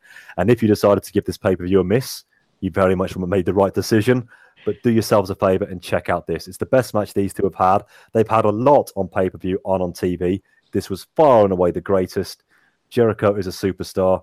And so I do agree with Billy. Juventud isn't going to get above this level, but if he is going to be here, then at least be the very best thing in it. And I think right now he is. So full marks to everybody involved. And they managed to get a crowd who didn't care cheering somebody they probably had never heard of 15 minutes ago to the skies. So well done, everybody.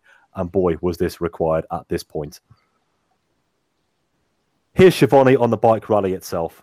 If you don't like it, you can just come here and look at the girls. It's okay, Tony. I'm sure nobody is going to tell Lois about that one. Naughty, naughty. Okay, the NWO Battle Royal. You know that we're in Sturgis when not even Hey Yo gets a reaction. As such, Hall gets boos when he asks who is here to see the red hot black and white express. The mention of the Wolfpack does get a cheer, though. And yes, dropping Goldberg's name worked too. More on that in a second. Okay, representing the black and white here, we've got Hall, Giant, Hennig, and Norton. All of the Wolfpack are here. Sorry. I mean, Wolfpack in the house. No, I just can't get that one right. The ninth man here is indeed Bill Goldberg. Mike Tenay actually says how odd it is that the world champion is in this match, and he is not far wrong. The bell rings and everybody bar Goldberg pairs off. He does, though, go after the Giant, and the crowd love that. He brushes off Hennig and attacks Hall. Nash kicks him, but he can still backdrop Hall over the top rope for the first elimination. Will Scott never learn? Going for that move by the top rope, and look what happens. Nash then eliminates himself in order to avoid putting anybody over. Oh no, sorry, it's because he wants to attack Scott Hall so much. Of course it is.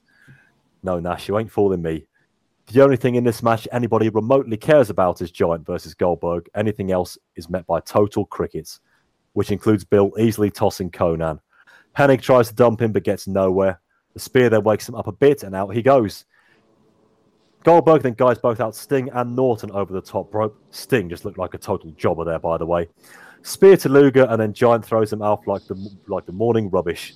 2 left, and Giant chokeslams Goldberg, but he shakes it off. There's the spear, and there's the jackhammer. Yes, he did get Giant up for a jackhammer, people. A cover for the pin, because you can do that here. And a 1, 2, 3. What is Bill Goldberg, world champion Bill Goldberg, doing here? He is here to take out the NWO and save WCW. Really? Yeah, I don't know, man. This is a frustrating show. It just felt like an easy payday for all the top guys. Nash was in there for about 12 seconds. Scott Hall seemed like he was in there for about 6. The NWO, this whole fighting thing, I don't know. I guess it's just a matter of, who's cooler. Who's black and white cooler than black and red. I don't understand any of this stuff.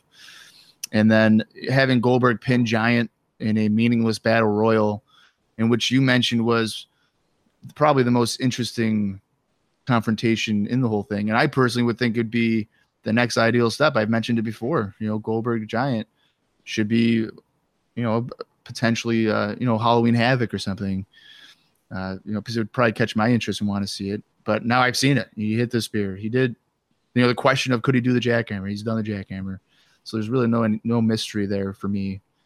But no, this is just. It's weird to see the world champion in a filler battle royal, and none of the guys really putting forth that much of an effort. Billy, it's both weird and very stupid to have Goldberg, the world champion, in a meaningless battle royal, is it not? He is incredibly stupid. I don't understand WCW the best of times, or their booking philosophies anyway. I can't understand why they decided to put Goldberg here, and I'm certainly not going to get in the mind of Dusty Rhodes or Kevin Sullivan, whoever's got the book down there now, Terry Taylor, whoever. But I feel like Bob said, it was basically a chance to fit everyone on the card and get them a payday. The only sort of problem they have with all of this is they have sort of thrown away some big time first time matches with Goldberg. For instance, he did have a few interactions with Sting in here, and that is a huge money match. Obviously, Kevin Nash and Scott Hall, they had the easiest payday ever. They didn't have any interaction, so with Goldberg, so at least they didn't, throw that away. It's just it makes my mind boggle how they decided to do this match. Why, like you guys pointed out, why didn't they just do Giant and Goldberg? It was the next logical step to take that character, to have him defeat the Giant. Here, why do this match unless you just wanted to get everyone on the card? Well, apparently they were going to do Giant v Goldberg for Brawl, but that is not happening. At this moment in time, Bill Goldberg, the world champion no less, is not even going to be on the card. Just think about that one for a second. What are they doing? Also, as meaningless as this battle royal was, it was not the initial plan. This was meant to be a 4v5 tag match with the Black and White against Wolfpack and Goldberg. Yes, that's right. The heels were going to be disadvantaged. At least they didn't do that. Apparently, members of the Wolfpack were legitimately unhappy that they would need Goldberg's help to win, which is why that one was nixed. But again, it was replaced by an equally stupid idea. A battle royal in which nobody really gets over. Hall goes out after 2 minutes. Maybe that was punishment for what happened the week before, but I think it would have happened anyway. Nash puts nobody over, because of course he doesn't. Sting, remember that guy? Looks like a complete and utter jobber. And the only thing that the crowd really care about and want to see is done within 2 minutes of interaction. As you say, Bob, there's the spear, there's the jackhammer. That's a potential money match, done and dusted. And they have no real opponents for Bill Goldberg at this moment. So he faced Meng the day after this. We have a tag match on the 24th, which we'll talk about a bit later. And then on August the 31st, it's as if we're back to where we were in September 97. He's facing Al Green, for goodness sake. Scraping the hole where the barrel used to be. And it just suggests what we hinted at last month, that Goldberg getting the belt as early as he did wasn't the plan at this point. And they don't really know what to do with him. There are a lot of people on the roster who you can say that to, but one of those guys is your world champion, for God's sake. I was going to say it sets the alarm bells ringing, but I think they've been firing off for a good 6 months now for various reasons, but they're just sticking their fingers in their ears. La, la, la, I can't hear you. Because the crowd do like Goldberg. When he hits the spear and jackhammer, that is going to wake up even the most casual fan. Why not just move Giant B. Goldberg to this particular show then? You've got a big guy being mowed down by this huge monster. People will pay attention to that, but they chose to give the NWO a payday because there was no other real way of doing it. And we got their world champion being completely wasted. And as I say, unless things change in the next 2 weeks, he won't even be on the show. Just quickly on that, Bob, not even having your world champion on the show, if that is what happens, are they just trying to commit suicide here? I would have to think so. And what you mentioned, so just a quick rundown here. July, he faced Hennig. He's in a battle royal. And now at Fall Brawl, he's not even scheduled to be on there. Yep. That's got to be one of the worst pay-per-view title runs that I've ever heard of. It's not looking good, is it, Billy? No, it is not looking good. Not looking good for Goldberg in the long run. It almost seems as if the guys in the back, certain guys, are probably sabotaging this. Who knows? Ever the cynic, Mr. Billy Johnson. I'm sure you're completely wrong on that one. Speaking of which, here comes Hulk Hogan. There's a segue for you. After the usual lavish introductions for the NWO team, we discover that Jay Leno is indeed here. Like any good jobber, he carries a flag bearing the name of the show. But Jay, you're winning this one. Kevin Eubanks, who is Bob, I might need your help here. I've got him down as the leader of the band on the show. Is that right? Is that who Kevin Eubanks is? Yeah, he's like basically the sidekick guy. But yeah. Oh, okay, cool. Cheers. And some other bloke is there with him as well. Oh, him. What's his name? Darman Dialis Paggy, is it? He's something like that. But he's in this match as well for some reason. Okay, so our main event is indeed Hogan and Bischoff versus Diamond Dallas Page, and that's Jay Leno. He dumps water on the heels as they have their conference outside. Unlike 2 years ago, the crowd know who Hogan is these days as a heel, and they start a Hogan sucks chant. Leno dares Bischoff to hit him, but we are starting with Page and Hogan. Hulk with some shoves, and then the do-rag throw of instant death. Arm wringer is reversed, and then Page is able to drive the shoulders in. Leno leans in for a slap, which everybody liked, and a swinging neck breaker as Hogan scurrying for cover. Eubanks sends him to the post and he holds him back in, and a Page roll-up gets a 2. Hogan assumes control with the usual, whilst Bischoff talks rubbish in the corner. Tag is made to Bischoff, and now Leno wants it in. The ref sees him off, though, as Eric lays in some kicks, but gets sent down to the mat by DDP. Tags Leno, and he is ready to go, but Bischoff escapes to his own corner to make the tag. So we actually do get Leno versus Hogan. Jay manages to run away from some lock-up attempts, and then suggests that our boy Terry might be somewhat phonically challenged. He runs off again and then tags Page. Worryingly, Hogan and Page repeat their exact change from earlier, and now Leno's back again. He's keen. He executes a full-arm dragon twist and works Hogan to the mat. That doesn't work for Hollywood, brother. A few knees and then Leno was wisely out. No, he's back in again for a double clothesline. And then he goes for a cover and gets a 2. Hogan nabs a chair, but Eubanks pinches it off him and hits Hogan very gently. Bischoff, who I'd almost forgotten about, gets knocked off the apron, but Hogan attacks DDP from behind and takes charge with some feeble excuses for offense this time. Eric has learned from the best on that score, as his punches are terrible. Page then shows his next-door neighbor how it is really done. The Disciple throws Hogan a tape fist something, and he puts Bischoff on top for the cover, but thankfully it only gets 2. The Hogan Big Foot, as Tony always calls it, but no leg drop. Desperation clothesline by Page, and then the hot tag to Leno. And it was a hot tag. Eric tries to make nice, but that's not going to work now. Eric with an eye poke, but Leno is in with the equalizer with a good old shot to the balls and a couple of hard right hands.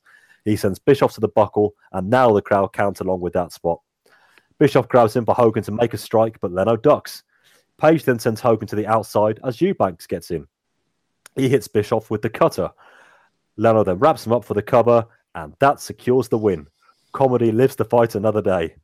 After a brief celebration, the heels attack, but Goldberg comes to the rescue, so he does at least get kind of involved with the main event for a double spear. Everybody feel the bang as this pay-per-view is finally over. Billy, pick this one apart for us. You know, I'd love to. I'd love to get my shovel out and start burying it, but believe it or not, I think this is going to shock you. I actually thought this match was all right. Oh, it could have been a lot worse if it was longer, like the previous month's tag team match with Cole Malone, DDP versus Drunk Rodzilla and Hulk Hogan. That was really, really long. This was pretty short, which was good. It didn't need to be, 45 minutes or 37 minutes or whatever it was. It could have been really, really bad considering you've got Jay Leno, who is obviously a talk show host. I don't really know much about Jay Leno. Hulk Hogan seemed to sell for Jay Leno, which was quite surprising, Won't necessarily sell for other wrestlers, but he was more than willing and cooperative to sell for Jay here. Obviously, yeah, this was pretty terrible. The finish was pretty awful. I don't really know what else to add to this match and how to review it. It happened. And it was a main event in 1998 on a WCW pay-per-view. Someone thought it was a good idea and someone thought it would draw money. I wonder who. Bob, that groan of yours a couple of minutes ago says it all, but expand on it if you can, or even if you need to. Yeah, well, I just thought it was funny that Billy started off saying, it was decent, and then about 6 sentences later, he's like, it was fucking awful. So just that gives you the context right there. Now, this was just horrible. When Hogan was selling for Leno, I almost turned my TV off. It just blew my mind that he's selling for a Tonight Show host. His arms is like spaghetti. You got Eubanks, who's like jacked up to the gills on the floor, who should probably be in the match. Just for visual sakes. It was awful. I mean, the only good thing for Leno is that he's got a top 3 chin in professional wrestling history next to Sergeant Slaughter, like Go said. That's the only thing he's got going for himself. Aside from that, this sucked. It was just really, truly bad. And out of all this, I feel bad for Karl Malone because he took it really seriously and he couldn't get a win. But Jay fucking Leno gets a pay-per-view win in WCW. Just a complete joke. Yeah, that's a really good call, Bob. I'm glad you made that point. Malone, as we know, he trained really hard for that match. Dennis Rodman did not. He was getting drunk with Pearl Jam 6 days before. Yeah. Malone was working day and night, apparently, to get himself in shape for that match. Did the absolute best he could, and his team didn't win. Jay Leno turns up, waddles around a couple of times, points at his chin 20 times. Yes, okay, Jay, we can see it. Did seem to be having fun. I'll give him that. But when you've got Hulk Hogan, or whatever you think of Hogan, most of us dislike him these days, and with good reason. He's still, Hulk Hogan. He is Mr. Pro Wrestling. He should not be selling for a talk show host. No. There are many other people, as you say, Billy, on the card who he really should be showing a lot more ass for. Just because he probably wants Jay Leno's job, in addition to many other jobs, does not mean he should be doing it. This was terrible. The only thing, of course it was terrible. I'm not going to try and pick this apart. It was god-awful. It was always going to be. But as such, as awful as it was, I can't really say that I hated it because I went in expecting it to be terrible. The main event we had last month, I thought could have been fairly decent, but in that one, as we say, Rodman just didn't want to know, so it was pretty much dead on arrival, and it was 10 minutes longer than this. I was going to say this was harmless, but it wasn't even harmless. People paid money for it. But conversely, the crowd, who as we know were there for free, they obviously reacted to the babyface team because they knew who Jay was. So if you are absolutely going to have this match, if you really need to do it, at least put it on a pay-per-view where you're going to attract people who are going to pay to come to the arena as well. Even if you want to try and balance it out because you know how much they love free TV over pay-per-view, put it on a big Nitro even. At least you're going to get a lot of money at the gate. Here they've only really got the pay-per-view receipts. You're going to fill out an arena of 16,000, 17,000 if you have Jay Leno on there, whatever he does, even if that does involve wrestling. But yes, this is probably the one match this year, the one main event I'm not going to try and break down because it's just impossible. You've got two non-wrestlers in there. You've got Hogan and DDP both working in their bottom rung gear. And Hogan on bottom rung gear is not something I really want to discuss anyway. So yeah, atrocious, terrible professional wrestling match, but it was always going to be. But at the same time, I think it was very fitting for this pay-per-view. Rubs hands with glee. Billy, I'm going to come to you first. Your thoughts, if you can put them into words, and your score rating out of 10. I don't think I could put my thoughts into words without swearing an awful lot. 2 good matches. One that was really, really good and worth to go and watch again. So I would give this show a 2 out of 10, and that's being kind. Yeah, I mean, I don't know. This is just truly, truly bad. The only worthwhile match to check out is Jericho and Hoovy. So I guess just because I don't want to insult those two guys, I'll give it 2.5. Yep, I'm actually with you on 2.5, just thinking about it, because that was such a superb match. And those two worked so hard to give us something watchable. I think even they knew that we'd had horrible, horrible stuff beforehand, and even worse was to come afterwards. And you did have that decent to good Mysterio Psychosis match as well. Everything else on this was bland at the very, very best and outright awful at its regular, very, very worst. This one doesn't even hold any morbid fascination. Seek out the 2 good matches and forget the rest even existed. 2.5 out of 10, and it's a low 2.5. A bad, bad show. And I just want to say about the poor guys I've got on this program with me today. They were both very keen on joining the fray back in January this year. I wonder if they are reconsidering at this particular point. I'm announcing my retirement right here and right now. Oh, you're in it for the long haul. There's no escape. Ah, damn it. 2.5 out of 10 for Road Wild 98. Do yourself a favour and steer well clear.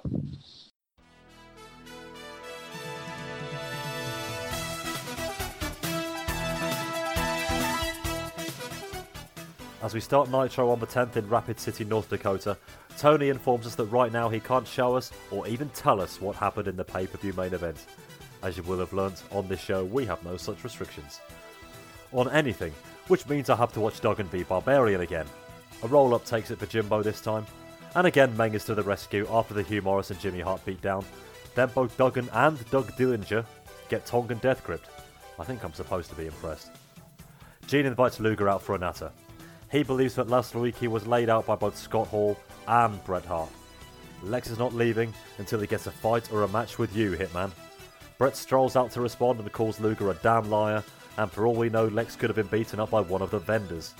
He calls Lex jealous, which he must have pulled out of the Comments from March 1994 box, and says he has the real friendship with Sting. Luger rebuffs this and demands that Bret put up the US title or he will knock his teeth down his throat right now. Bret, perhaps wary of his own history with dentists, accepts the former. Disco and Wright are here, but only to berate poor old Magnum, with Alex telling him he should commit Harry Carey, and then they let him take an easy loss at the hands of Eddie's Frog Splash. Saturn calls out Kanyon for a one-on-one match and he gets his wish. Kanyon once again shows off his highly impressive moveset, and Saturn gives as good as he gets as well. Lodi hops onto the apron, which allows Raven to hit the even flow on Saturn, with a befuddled Kanyon then getting the win. We see Meng backstage going after more officials. Nope, I'm still not convinced. They are calling Mongo's finisher for Tombstone Piledriver again. I know this because he beat Sick Boy with it. Hogan and his usual 2 cohorts are here. The NWOites want their belt back, so Hogan calls for a shot sooner rather than later. I wonder which one of those it will be. We then get a PSA from Bischoff, who states that the NWO will provide the security for the Goldberg Men World title match later tonight. I've already lost count to how many things are wrong with that sentence. Chavo is due to face Stevie for the TV title, but he can't find Pepe anywhere. It turns out that he is in Jericho's possession. He goes Junior to the back and then emerges with a decapitated hobby horse. Yes, I just typed that. Jericho takes this opportunity to have the title shot himself, and Stevie agrees. For whatever reason, Giant comes out and destroys Ray. Jericho ensures the ref can't see this, and he quickly whips on the Lion Tamer to become TV champion. Bischoff is here to show us doctored footage from the PPV. Yes, we are still doing this, suggesting that he and Hogan were victorious on Saturday. Listeners, I need your help. What rhymes with insecure? Lismark Jr. and Ray and Psychosis have what Tony actually calls a triple threat match. It is a ton of fun, and it is eventually won by Ray, after Psychosis accidentally guides him into a Rana onto Lismark. We're getting Luger v Brett now. The Hitman brings his broomstick game for this one, as he needed to. He kicks out of the bionic forearm at 2.9, but then falls victim to the rack after missing with a brass knuck shot, and he submits, and Luger is the new US champion. Brett, my old pal, it ain't going well, is it? Hoovy v Kidman, they don't have the opportunity to give us a worthy sequel to their barn burner in May, as it is Guerrero wins a criminally short outing with the 450. Raven punishes members of the flock for his defeat on Saturday, and now I guess it must be our turn, as we see him take on Horace.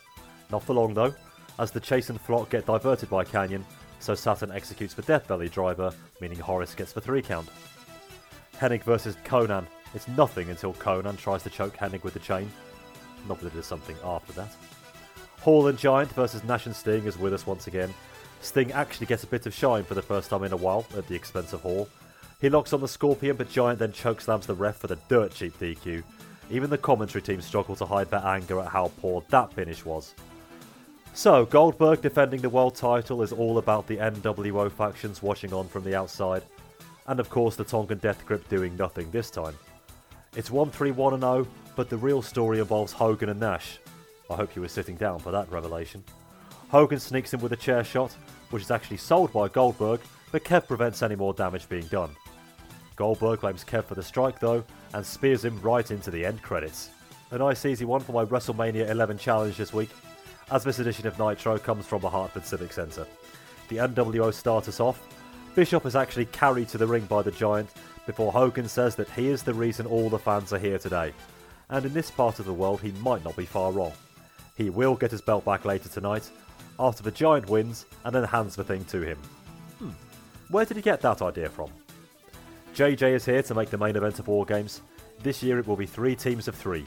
The captains are Messrs Hogan, Page and Nash, and the winning man will get a title shot at Goldberg at Halloween Havoc. Yes, this does rather telegraph tonight's main event, doesn't it? Hey, nice suplex you've got there, sick boy. Would be a shame to completely botch it though, huh? Oh, you're booked with Mongo. Carry on. McMichael wins with a spike. I have bailed out on the DDP doing an interview with Gene on Nitro drinking game. I quite like my innards being where God intended. Thanks all the same. He has spoken face to face to somebody he would like to join him on his War Games team, but the only clues are he flew out west to see him and that he holds a win over Hogan. Page then has a go at the NWO for beating him up in Utah, when a Hitman comes out and he takes exception over it, complete with name drop of the WCW. Page dares him to prove you-know-what epithet, and Brett accepts, after saying that if it wasn't for Sting, Lex Luger would be lying dead somewhere. Fucking hell. Raven and his Dinosaur Jr. Feel the Pain t-shirt have to endure a Horace promo. Raven agrees, but only to a tag match. He gives Horace Canyon, and he picks Saturn. Dylan hops in to say that if anybody attacks their own partner, they will be suspended for 90 days. The Dancing Dodos and High Voltage are next, but they exist only in order for Meng to Tongan Death Grip everybody and everything that moves, including Billy Silverman, who sells it by sticking out his tongue. The big guy even manages to shake off pepper spray. Meng, that is, not Billy Silverman. Eddie is here with a travel bag and a plastic cup. He dares Bischoff to fire him, as he is tired of being unable to get his attention. I come to work with my heart, and all you do is step on it. He wants out of his contract right now, whatever it takes. He then symbolically throws coffee on himself before telling Eric he can stick it up as you-know-what. The Everybody Hates Everybody tag team match is fairly good fun until Porris blasts Canyon with the stop sign and Saturn pins him after the DVD. Afterwards, they all sort of attack one another with the Frog also getting involved and Raven finally standing tall. Wolfpack are here, with rather oddly, Luger leading the crowd in Hartford. What could have been, eh? Sting takes the mic and he wouldn't mind being in the War Games match next month, as he has quite the history there. Nash claims ownership of Too Sweet for the Red and Black, and that's that. Scott Norton beats Scott Putski when Scott pins Scott with a powerbomb. Could you stop saying gummy so much? Oh boy, Hogan is out and blurbs away with the usual. When he says there is nobody he cannot beat, we get a power surge. The lights go out, the lightning crashes, and OMFG, it's the Bloody Warrior. He's even brought his own mic. He was batshit as he is if you think I'm recapping this one. Although his response to Hogan sucks with let's tell him something he doesn't know is pretty funny actually. And this dude must be your barber isn't half bad either. We'll talk about this more in a bit, but for now, be ready for his revolution next week. He then disappears in a cloud of smoke. I'll leave it to Tony. He has literally vaporized before our eyes. Oh, this is what we've got. Hennig v Malenko is up now, and it's very good. A knee to the back by Rude and a Hennigplex seal this one. Steiner is out and the entire left side of his body is in a cast. He has his doctor with him, who looks a bit like Dee Schneider after the Walk of Shame, to confirm that he won't be ready to face Rick at Fall Brawl, who briefly shows up to say the match will happen next month, whether Scott likes it or not. Triple threat match between Stevie, Jericho and Chavo doesn't get far before the Giant chokeslams the former. Jericho is able to sneak out the win, as only he can. Bret DDP now. Match is decent until Bret reaches for the Nux again. He hits Page then hides him in Dallas trunks. We bumble along for a bit until the Diamond Cutter goes on. Hart is somewhat able to come to and get the ref to check Page's trunks. And there the Nux are. What have you done with the real Bret Hart?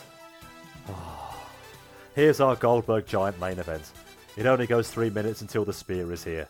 Sadly so is the Disciple for the cheap-ass DQ, although Tony is sure to log that as a win for Bill. They beat down on him until the Red and Black help out, but when Kev holds up their nemesis, Goldberg accidentally spears him. Fade to black. Toast to me, Warriors!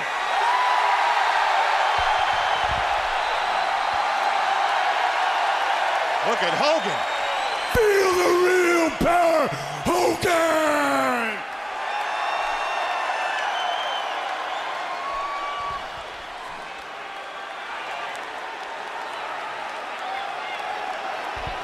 I thought you were dead. You need to open your eyes and ears. Take control of the limited ability you have to understand the words I am about to say.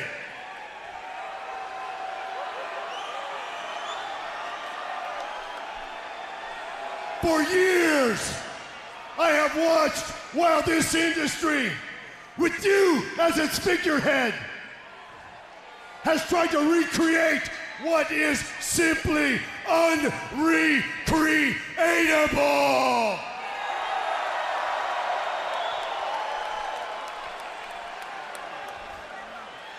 I have heard, listened to all the innuendos and speculation that something ultimate or warrior may soon reappear.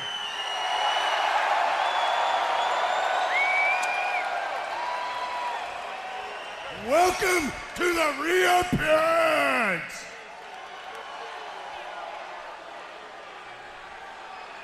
Those things, Hogan, which are irreplaceable, whether they be peoples, places, or things, are never forgotten.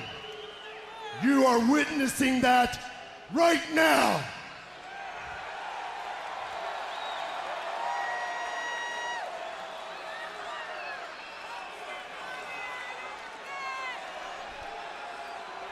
Hogan is visibly shaken. He is speechless. Has no idea where to go, what to say, what to do next. And the fans here are into it. He's at a loss for words.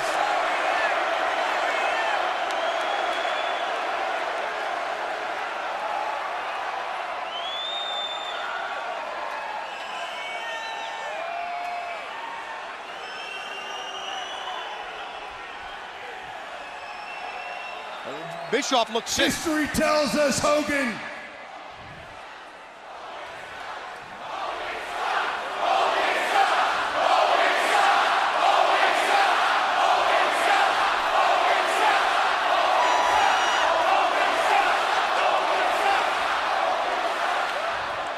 Let's talk about something he doesn't know.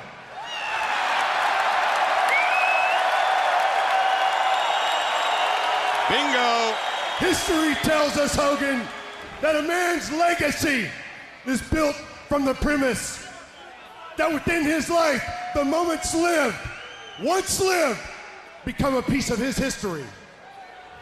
Somehow, you have conveniently, even eloquently, misplaced pieces of your history.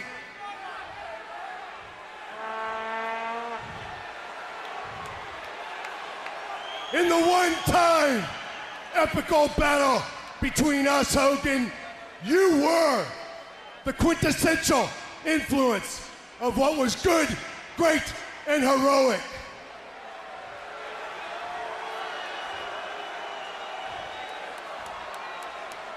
But different than you may remember, and albeit you may have beaten myths, legends, giants, and other great men,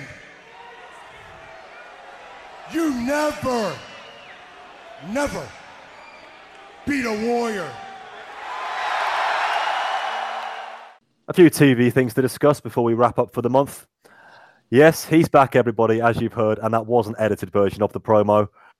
Bob, Warrior is here. We've been trailing as a rival for what seems like many months now, but they finally pulled the trigger on the August the 17th edition of Monday Nitro, a show which just happened to be in Hartford, Connecticut, hint.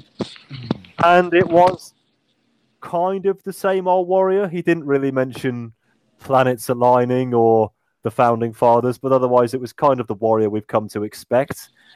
We've kind of already broke down as a rival in the news over the last couple of months, so I just want to get your thoughts on where you think he stands in 1998 and where this seems to be going, which of course will be a match with Hulk Hogan at some point. So your thoughts on the Warrior promo we've heard a bit of there, this One Warrior Nation stuff, and the rather chilling prospect of Hogan v Warrior 2. All right, well, I couldn't even tell you what the hell he was fucking talking about.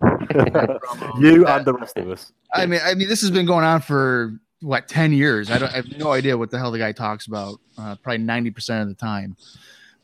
The prospects of him and Hogan in WCW in 1998. Do I have to see that? Do I have to watch that? Is it mandatory that has to happen? Well, I think they will at least put it on pay-per-view this time, so it's up to you to decide whether you want to watch it, or indeed whether I put you on the October shows when we get there. Well, that's what I was kind of trying to get at. I was like, Roy, yeah, I got you. Flattery will get you nowhere, my friend. So remember that as well. You have a very nice voice. How does that work? Keep going. Okay. This might get NC-17 here in a minute. No, but no, I don't care about Warrior. Even when he came back in WWF in '96, yes, that was pretty lackluster. You know, he kind of showed that he was not fitting in with the times. I don't think he necessarily fits in with WCW. WCW seems to be more reality based in terms of characters and whatnot. And obviously, Ultimate Warrior is a character, so it kind of sticks out a bit in the world of World Championship Wrestling.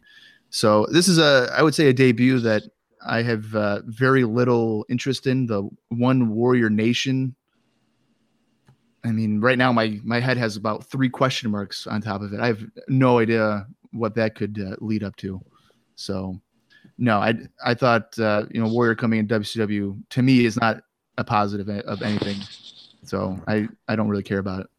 They, or probably he, have been probably the reason his delay has been held off.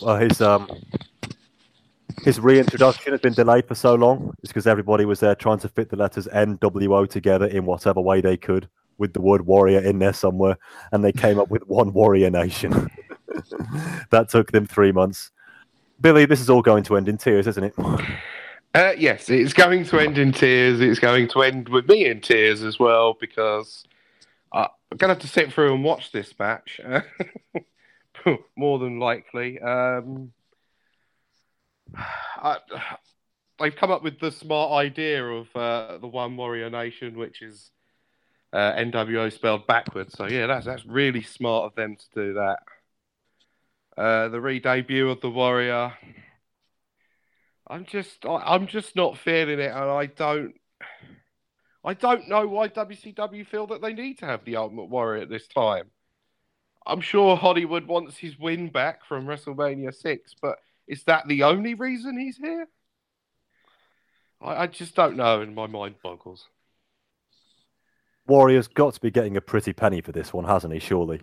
I mean, if the end game is for him to lay down for Hogan, which I'm imagining is going to happen, then with the egos of those two, he ain't going to be doing this for buttons, surely. I'm sure Warrior is going to feel very happy with the 7-figure sum that he's going to be receiving for putting over Hulk Hogan. It's just, do we all have to endure it and watch it play out? WCW seems to be going backwards. It seems to be such a interesting company to watch this time last year, and with what's going on now, it just seems less and less interesting. Bonus points to you, Billy, for actually doing a Warrior and calling him Hulk Hogan there, by the way. So you clearly have been listening carefully to try to understand what the hell he's banging on about. I've got a few quotes here. Hulk, you lay shredded beneath layers of deceit and infamy. Revolution is not based on belligerent idiocy. It is based on magnificence and not malfeasance. That's the sort of thing I would write in the 7th paragraph of a general studies exam when I've got about 5 minutes left before the time limit and I need to get to the conclusion quickly. I mean, come on. I mean, talk about, gibberish masquerading as intelligence. And he got to do that for 20 minutes on the 17th and another 10 on the 24th. The man is just a clear law unto himself. The only good thing I will say about his reintroduction, I will give Hulk a little bit of credit here. Okay, his lip-quivering acting was atrocious. He wouldn't even get away with that on Blunder in Paradise or whatever it's called. But his one half-decent line to try to make the Warrior look like a threat in 98, I thought you were dead. I'm going to give him credit for that. Otherwise, all of this absolutely stunk. I don't need the Warrior leading his own One Warrior Nation. I'm not on board with his revolution. I don't like him hanging out in the rafters because, gee, that's original. I think it's ludicrous that, as you say, Bob, WCW try to make their programming a bit more reality based, and now every single week he's disappearing in a cloud of smoke. And on the 31st of August, him disappearing in a cloud of smoke even managed to incapacitate some of the NWO. I mean, I know the likes of Norton and Vincent are useless, but even I've had a bit of a hard time buying that one. I'm sure he's got something stupid up his sleeve for the Fall Brawl match, which I would not be entirely shocked if he ends up winning. I know it's for a title shot of Halloween Havoc, but they can get around that some other way. It's just a disaster. It was 3 months in the Fed 2 years ago before he eventually flaked out and got all pissy about contracts and having to do house shows and what have you. So much so that the WWF didn't even lie about the reasons for his departure. They mentioned them on air. And does Bischoff know what he's getting himself in for bringing in this guy? I really don't think he does. Will Warrior still be here in 3 months' time? I doubt it. It wouldn't be surprised if next month plans have changed and he's thrown another fit and he's gone by early September. It would not shock me. Hogan v Warrior without Pat Patterson's guidance is going to be a shit show. A horror show, if you will. So if they do put it on at Halloween Havoc, as the owl coos in the background for us there, quite fittingly, it will all make a whole lot of sense, but I do not want to see it. And there we are, moving from something quite ridiculous, which is clearly not grounded in reality, to something which they're trying to make us believe is very real indeed. You got a lot of young talent here in WCW, and all you do is hold us down for people that you pay a lot of money to and that you have way up here. Well, I don't care, Bischoff, anymore. I don't care about these people. I don't care about nothing anymore, Eric. You have driven me to that. Eric Bischoff, this has nothing to do with you people. This is personal between me and you, Eric.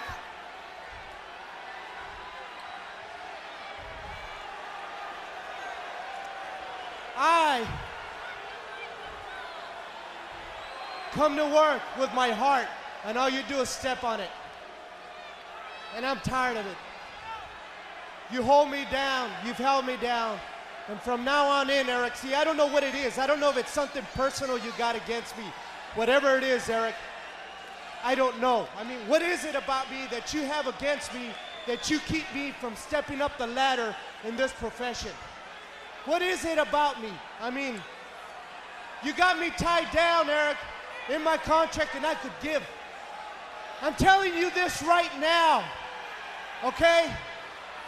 And I'm saying this for any other guy that wants to come out here and speak his mind that's being held down. If you got the, you know what, come out here and say it like I am. Eric Bischoff, I'm telling you this face to face, boy, because I can't get your attention. Other way, not face to face, let me say, on national TV, in front of all these people, I'm coming out. And the only reason I haven't come out any sooner is for two reasons. Chavo Jr., I love you, man. You're my blood, and I'll never let that go. You're one of the reasons I haven't said anything about what I'm doing tonight. And the other reason is because I have 2 kids and a wife that I have to support. Well, you know what? If losing my dignity means having to put up with WCW, NWO red, black or white, or whatever the hell it is, I don't care. So Eric Bischoff, I'm telling you this right now. I want out of my contract, no matter what it takes, who I gotta speak to, or what it is, okay? And here, let me save you some time, Eric Bischoff. I'm throwing coffee on myself. As far as I'm concerned, Eric Bischoff, you can take this job and shove it up your you-know-what. On-screen shoot promo by Eddie Guerrero, of all people, Billy, had him come to the ring bringing a carry bag and coffee, which was actually just cold water, and he proceeded to shoot on Eric Bischoff, clearly addressing him as the owner of the company behind the scenes, talking about not getting a push, bringing up his family in clearly not a working manner, and then, I should fill in the gaps here, throwing coffee on himself, which I really had to dig deep here. The crowd did not react at all. Imagine if they did this in Sturgis. The crowd not reacting at all to this because they didn't know. And what it was is apparently backstage a couple of weeks or months ago, Eddie actually did go to Bischoff, not happy with his position on the card, and Bischoff got very, very angry and actually threw coffee at him. So that's what that was about. But that was completely lost on the audience. And it was completely lost on me as somebody who reads the sheets every single week. I had to dig deep. Billy, this was far too inside for TV. Far too inside. You know, people at home, they say a good percentage are not quote-unquote smart marks. They are just regular people that tune in to watch wrestling each and every week and just to escape realism of life, let's say. How are they going to get any of this insider lingo that Eddie was dropping all over the place? And like you said, Roy, you had to really search to be able to find the information about. Watching it live, I had no idea what he was talking about.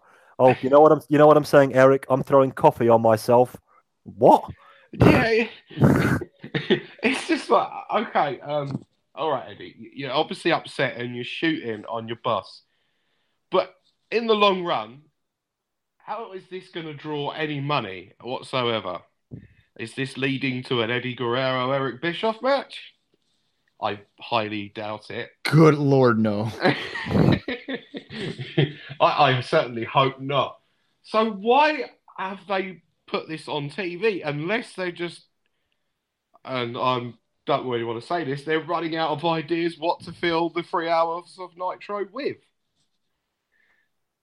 On the volume 1 of this show, which I'm sure everybody will have heard by now, I talk a lot about the shoot-tastic nature of a lot of WWF programming these days. You could argue that it was WCW who really started that off 2.5 years ago, with Pillman going off script and attacking Bobby Heenan and threatening to say the 7 words you can't say on television. And then, of course, the whole I respect you Booker Man stuff.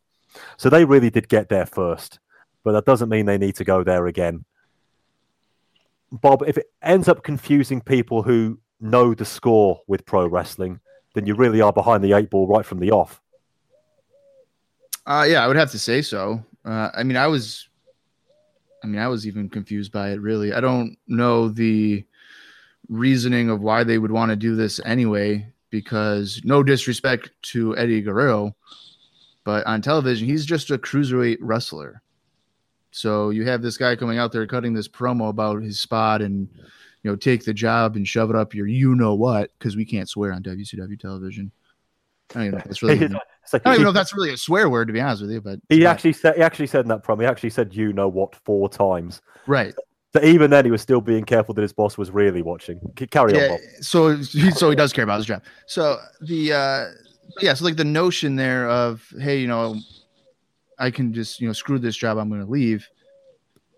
I feel like a cruiserweight wrestler pretty replaceable. If I'm Eric Bischoff, I'd be like, who the hell is Eddie Guerrero? Now, if this was a guy like Sting coming out here, which, this is kind of an angle they did about 2 years ago anyway, or like Lex Luger or anybody of, substance in terms of drawing ability, then you're going to have something you care about.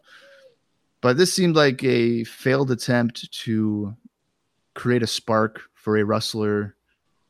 And, I just kind of rolled my eyes at it because, it's not like he's a major player outside of the cruiserweight division at this point compared to where he was even a year ago. If he did this a year ago when he was the U.S. champion or whatever, then I could probably buy into it. But, wrestling Silver King on Thunder, you're probably not going to be a big loss to the company. I bet you saw that match, didn't you, Billy? Unfortunately, I did, yes. Our resident Thunder watcher, everybody. Listen, if you want to push Eddie Guerrero, just push him as what he is, which is a fantastic wrestler. He was our wrestler of the year last year, and quite rightly so. He won with ease, and so he should have done. If you're moving him out of the Chavo feud, which now looks like it's completely done and dusted, then just have him get over by winning matches. And if this is building to some slow, long-term face turn, then just turn him face. He's got over as a bad guy by being such a great one, but much like I feel The Rock, it's happening to him on the WWF. He's been such a fantastic heel that now the fans want to get behind him. It almost feels like a reward. So turning Eddie Guerrero face, I have zero problem with that at all. But don't do it like this. We already know that Eric Bischoff, the character, is a slime ball. If you were playing off on for those who really are in the know, that Bischoff is not a good boss and he holds down people who you think deserve to be high on the card, then I think that's only going to turn smarter fans off the product. They know who Eric Bischoff really is, and if they are told things that really happened backstage, that Bischoff basically said Eddie to shut up and know his place and threw coffee at him, that does not paint him or the company he runs in a positive light at all. And they, by being really smart and inside and nudge, nudge, wink, wink, they are shooting themselves in the foot in a month where it must be said they've been doing that so many times. I doubt they've got any toes left. They'll be up to about their shins right now. And God knows where they're going to try and point the gun next. But even so, just everybody knows. I talked about this at length in Volume 1. We know what we're watching. We don't need to be told about it. Just come up with compelling storylines. We know their storylines because that's why we're watching. I don't really care what Eddie Guerrero said backstage to Eric Bischoff. I'm not bothered about what his response was. I really want it to be, yes, you're a great wrestler, we're going to push you. If that didn't happen, don't play it out again on television. And it's just getting way too meta now, where you're having Eddie refusing to fight back to stick it to Eric on the 31st August edition of Nitro. No, it just suggests that he doesn't care about his job. Right? We all know he's getting well paid for this.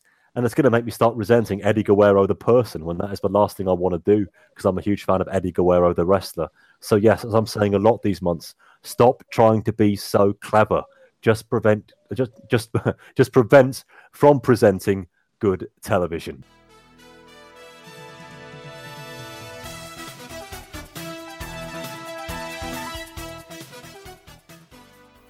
It's the 24th and we're in the United Centre. Bischoff tells us that he and his pen are the reason that Vader and Johnny B. Bad were run out of WCW. Oh God, man, is that all you got? Hogan is here to beat somebody up today, complete with name check for the Ultimate Warrior. Bischoff sure gets in his ear quickly on that one. He settles on Goldberg in the end, so let's see what happens there. Where else is there to go after this but Roth versus Mike Enos? Pump handle into a power slam gets it done for the 3 Mile Island survivor. Malenko versus Kaz Hayashi. Kaz gets some good shine and could well be one to watch, but the Cloverleaf is enough for the win. The red and black are with us. Sting isn't though, but does that really matter these days? Nash. Hogan, you want a war? Brother, you got a war. If he has to eliminate both Hollywood and Bischoff, then so be it, because he wants to run this company. Wants to? He then turns to Goldberg. After the first spear, we had a beer. After the second though, it became plain and simple. Well, that doesn't rhyme. The only way to make things right is for them to team up against Hogan and Giant tonight. Bill does his full intro just to say, if you want it, you got it. The anvil goes down to the Tequila Sunrise. Tony is back on interview duty today and he brings out Stevie Ray. A besooted Booker T quickly interrupts. He can't even leave the house these days without being asked about Stevie Ray, and now he wants to find out. Stevie says that he did indeed take the TV title because it was driving a wedge between them. Tony then stirs the pot by saying Booker will challenge Brett for the US title tonight. The two brothers jaw their way to the back. And now Page is out to not talk to Gene. Well, Liver has earned that rest, I think. Bischoff is the man with the pen, but DDP wants to stick it right in his right ear. The bagpipes strike up and here comes Piper. He is the only guy that Bischoff cannot fire. So, the Eddie Munster lookalike will have to deal with this. The rowdy one will be on Page's team. And before the night is over, he will use his power to start the revolution. Mongo gets the win with a spike on Riggs, but the flock see to things afterwards, including a vile stop sign to the head by Horace. Dean Malenko comes down to help and is able to do so. Saturn gets in a terse exchange before diving onto Horace, then Dean and Mongo exchange a handshake, but not the Horseman signal. Another squash victory for Scott Norton. Rick Fuller counts for lights today. Scott is out and today he is going to go against Doctor's orders. He wants to face Rick tonight. He brings him out but it's Buff done up in a dog collar again. After barking for a bit, Steiner gives him a doggy treat and gets him to roll over and play dead. He pins him for a 3 and that really felt rather dirty. Luger vs Adams is here now. Did I detect a Nitro sucks chant during this one? I think I did. We get a bit of back and forth until Lex gets the Duke via the rack. And now it's time to join the revolution. Yep, Warrior is here again. Hogan was the master of everything Warrior wanted to emulate, but nowadays he sees none of those virtues. He lay shredded beneath layers of deceit and infamy. Hogan, you traded being one in a million for being one of the millions. Okay, I like that one. Everything that he reveres is finally being threatened, as tonight we launch the OWN, the One Warrior Nation. Get it? Jericho vs Hennig is an interesting one. The action is really quite nifty indeed until the bell rings for the 10-minute time limit, which was a good 3 minutes early. But Giant lumbers out to then shove down Hennig. Brett is here and it's all no heroes anymore all over again. That is aside from Hollywood Hogan, the greatest wrestler of all time. You didn't read the fine print last year, did you, Brett? As for his good buddies thing, we think alike, act alike, almost look alike, but he too has been corrupted by the American wrestling fans. He then calls Booker out for an ass kicking, but he doesn't show up. We cut to the back to see him beaten up and favouring his knee. Stevie appears in his place to duel with the Hitman, but it leads to Brett, the head recruiter for the NWO, offering him a place, and with most of the black and white now in the ring, he does. We finish up with Hogan Giant versus Nash Goldberg. Name power is all this one has going for it until Disciple and Hennig just come in with no DQ. The red and black then even things up and we are left with Goldberg and Hennig in the ring. So Bill spears him, jackhammers him, and pins him for a 3. What? Hogan is then in, and now it is Goldberg's turn to receive an errant shot from Nash. It all breaks down until Team WCW, that is Page, Piper and Warrior, get involved and clean house. Bischoff and his trusty pen are here on the 31st for the final Nitro of the month in Miami, Florida. He has the power, so Eddie Guerrero will wrestle tonight, but Warrior will not. Hogan confirms that his War Games team is him, Stevie Ray and Brett. He drops Ultimate Warrior again when he tells him he will soon put him to rest and calls him to the ring right now. He obliges, and very quickly too, but all we get is a "Speak to me, Warriors," no, I'm not doing the voice, before the smoke appears, and he disappears. Roth mows through Jim Powers with the move now known as the Meltdown.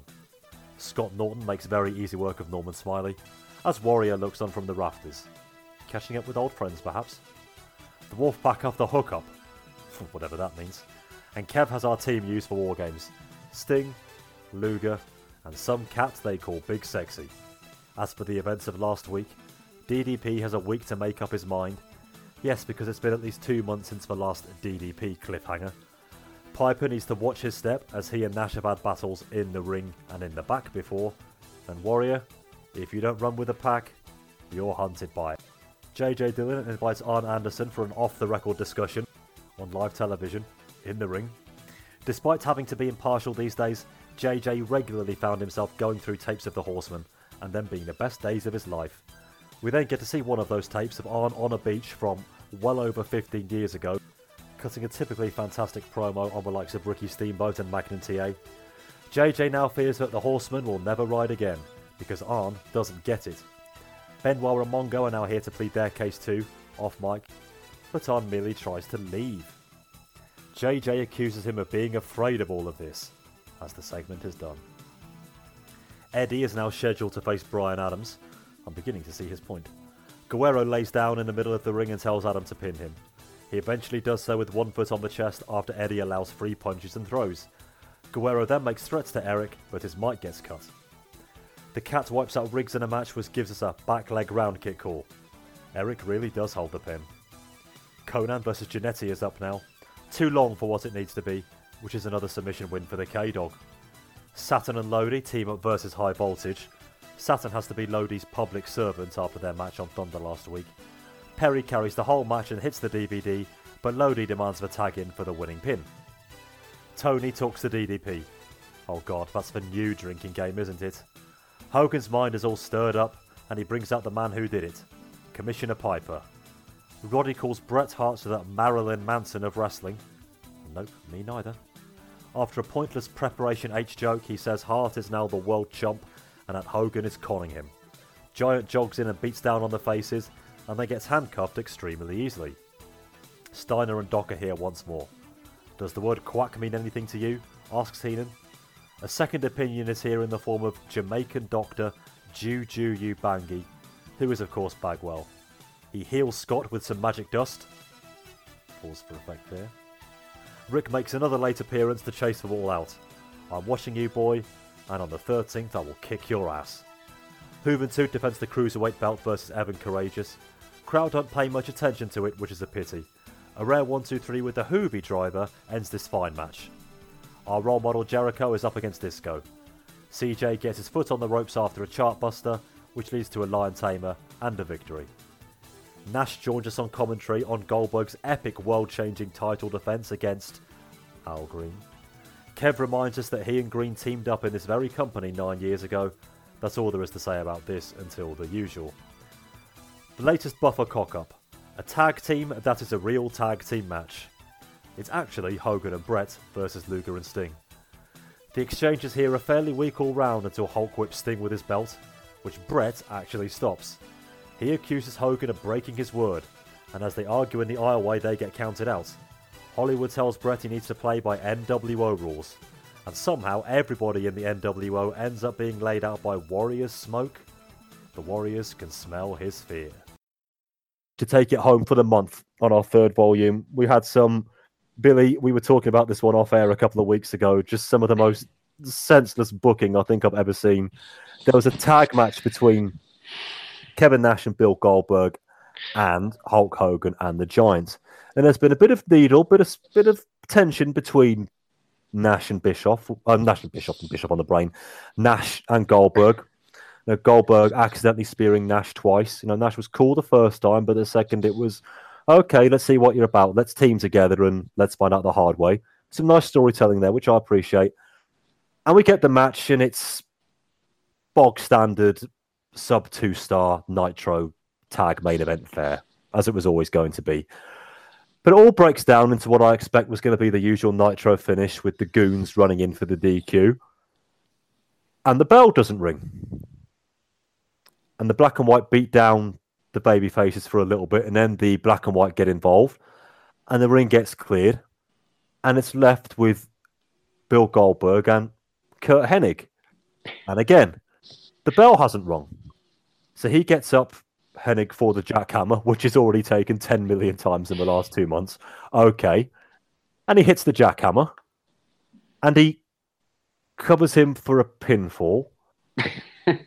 And the ref counts a 3, and then the bell rings for the end of the match. But Billy Kurt Hennig wasn't in this match. Well, what was going on? So, indeed, my question there, what is going on? Why is Kurt Hennig losing a match when Hulk Hogan and the Giant are the opponents? I expect you to give me I want 10,000 words on this one on my desk by tomorrow morning. Well, okay. Where do you begin with this one?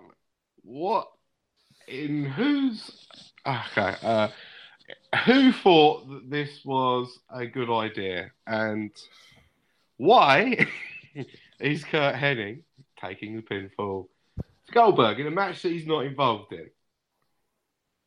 I don't know why WCW thought this was a good idea, but they obviously wanted to keep maybe the Giant and Hulk Hogan from, obviously those two guys are not going to take the pinfall, so you got to sort of keep them to make them look strong with the programs that are going on at the moment.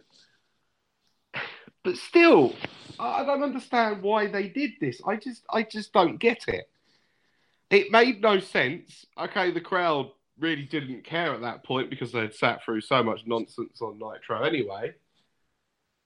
It's just I hope this doesn't become a regular fixture of WCW programming going forward, where they have these nonsensical finishes that make absolutely no sense with other wrestlers running in and getting pinned by other wrestlers for no apparent reason. See, the thing is, we have the Nitro finish, as I called it, every week now. I don't think anybody was expecting a pinfall with these 4 guys. It was going to be 6 or 7 minutes DQ. Everybody watching knew that was coming. Yet for some reason, the one time we don't have a DQ finish, it's not because one of the guys in the match takes an important pinfall. It's because Kurt Hennig does, because he's not in the match. So of course he does. Well, yeah, he's obviously a bigger challenge to Goldberg than Giant and Hogan would ever be. Oh, easily. He's only pinned it twice anyway. Well, yeah. Well, so the only thing I could think of is that the bookers are probably in a room and they're thinking, hey, guys, Hennig's only lost to Goldberg 35 times. So the fans aren't going to think he'll lose a 36th time, especially if he's not even in the match. So how about we send him out there, and then we'll surprise the fans and be like, wow, he lost a 36th time. So what's going to happen now is that next week, Goldberg will have another match against, whoever, and then Hennig will come out, and the announcers will be like, he can't lose a 37th match in a row, and he's not even in this one.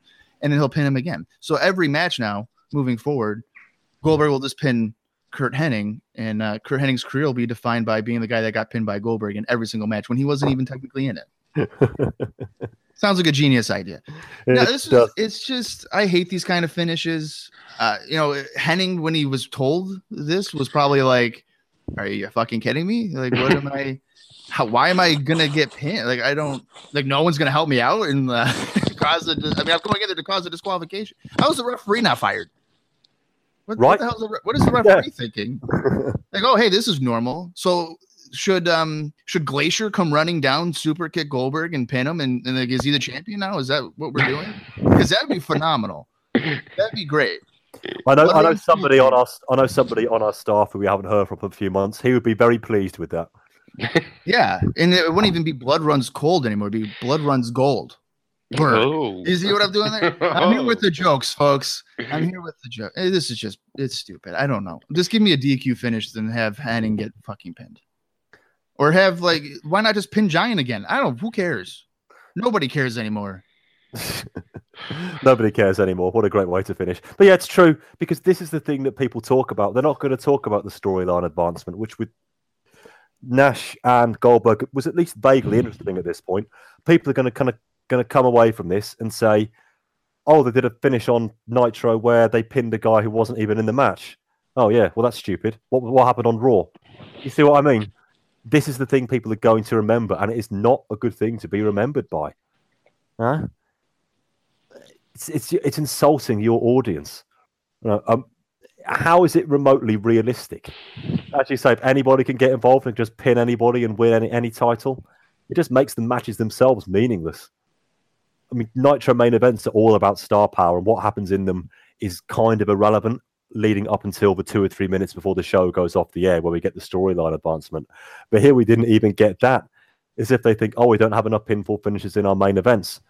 Okay, but don't do it with somebody. I don't even want to repeat the phrase pinning somebody who's not even in the match anymore. It was absolutely really stupid. And I felt it was something we had to talk about here because it was a good capital. What's been, I think, a terrible month of WCW booking wise. And I repeat, is this self-sabotage? They're making so many stupid decisions that your local booker for the indie shows you see written up on lampposts outside your door when they have the word wrestling and they have 4 people in masks to try to look as menacing as they can, and it's taking place at your local gym and it's £2 entry, and the booker is probably, your history teacher or something. Even he wouldn't come up with ideas as stupid as this. And yes, WCW have won in the ratings for the last 3 weeks. We don't have their score for the 31st of August Nitro, which was unopposed anyway, I hasten to add. But, boys, you are not presenting the best programming now anyway. So not even working out how pinfalls are supposed to work week after week is not going to do you well in the long run. Heed my words. And that is where we wrap things up That's where we wrap things up. See, they even make me lose the power of speech for Volume 3 of our August 1998 shows. Billy, thank you, and indeed apologies for being on this show with us this month. Everything that could go wrong went wrong for me today, and I do apologise for everything going wrong. Billy, it's not the fault of the talent, it's the fault of the booking. Oh dear! Oh, this was just not. It was not the right day to do podcasting, obviously. Billy, if you can though, and this is a great day to do it, as we've reached our 5th anniversary, I'll talk about this at length on Volume 1, but just say a few words about this podcast and your thoughts on it going forward, and what you think we've been doing for the last 5 years. Oh, right, okay. Well, when I first discovered the podcast, I was quite intrigued with the idea of the whole. You're sort of set in the setting of 1998 and you don't know what's going on. So you're always sort of in the past. I like that idea. I thought that was sort of fresh and innovative and different to what everyone else was sort of doing at the time with the other old school wrestling podcasts. I hope that this podcast will be around for many years to come because it's given me plenty of entertainment, and I'm really looking forward to the TNA years because some people are going to really suffer for the stuff that they did in 2002 and later on in 2009. If it even goes that long, it's a tremendous podcast, and I hope it lives on for many, many eons. When we get to the Fish Market Store match in 2009, yes. we will be looking back on main events like this one at Roll Wild 98 and thinking, yeah, maybe it wasn't so bad then after all.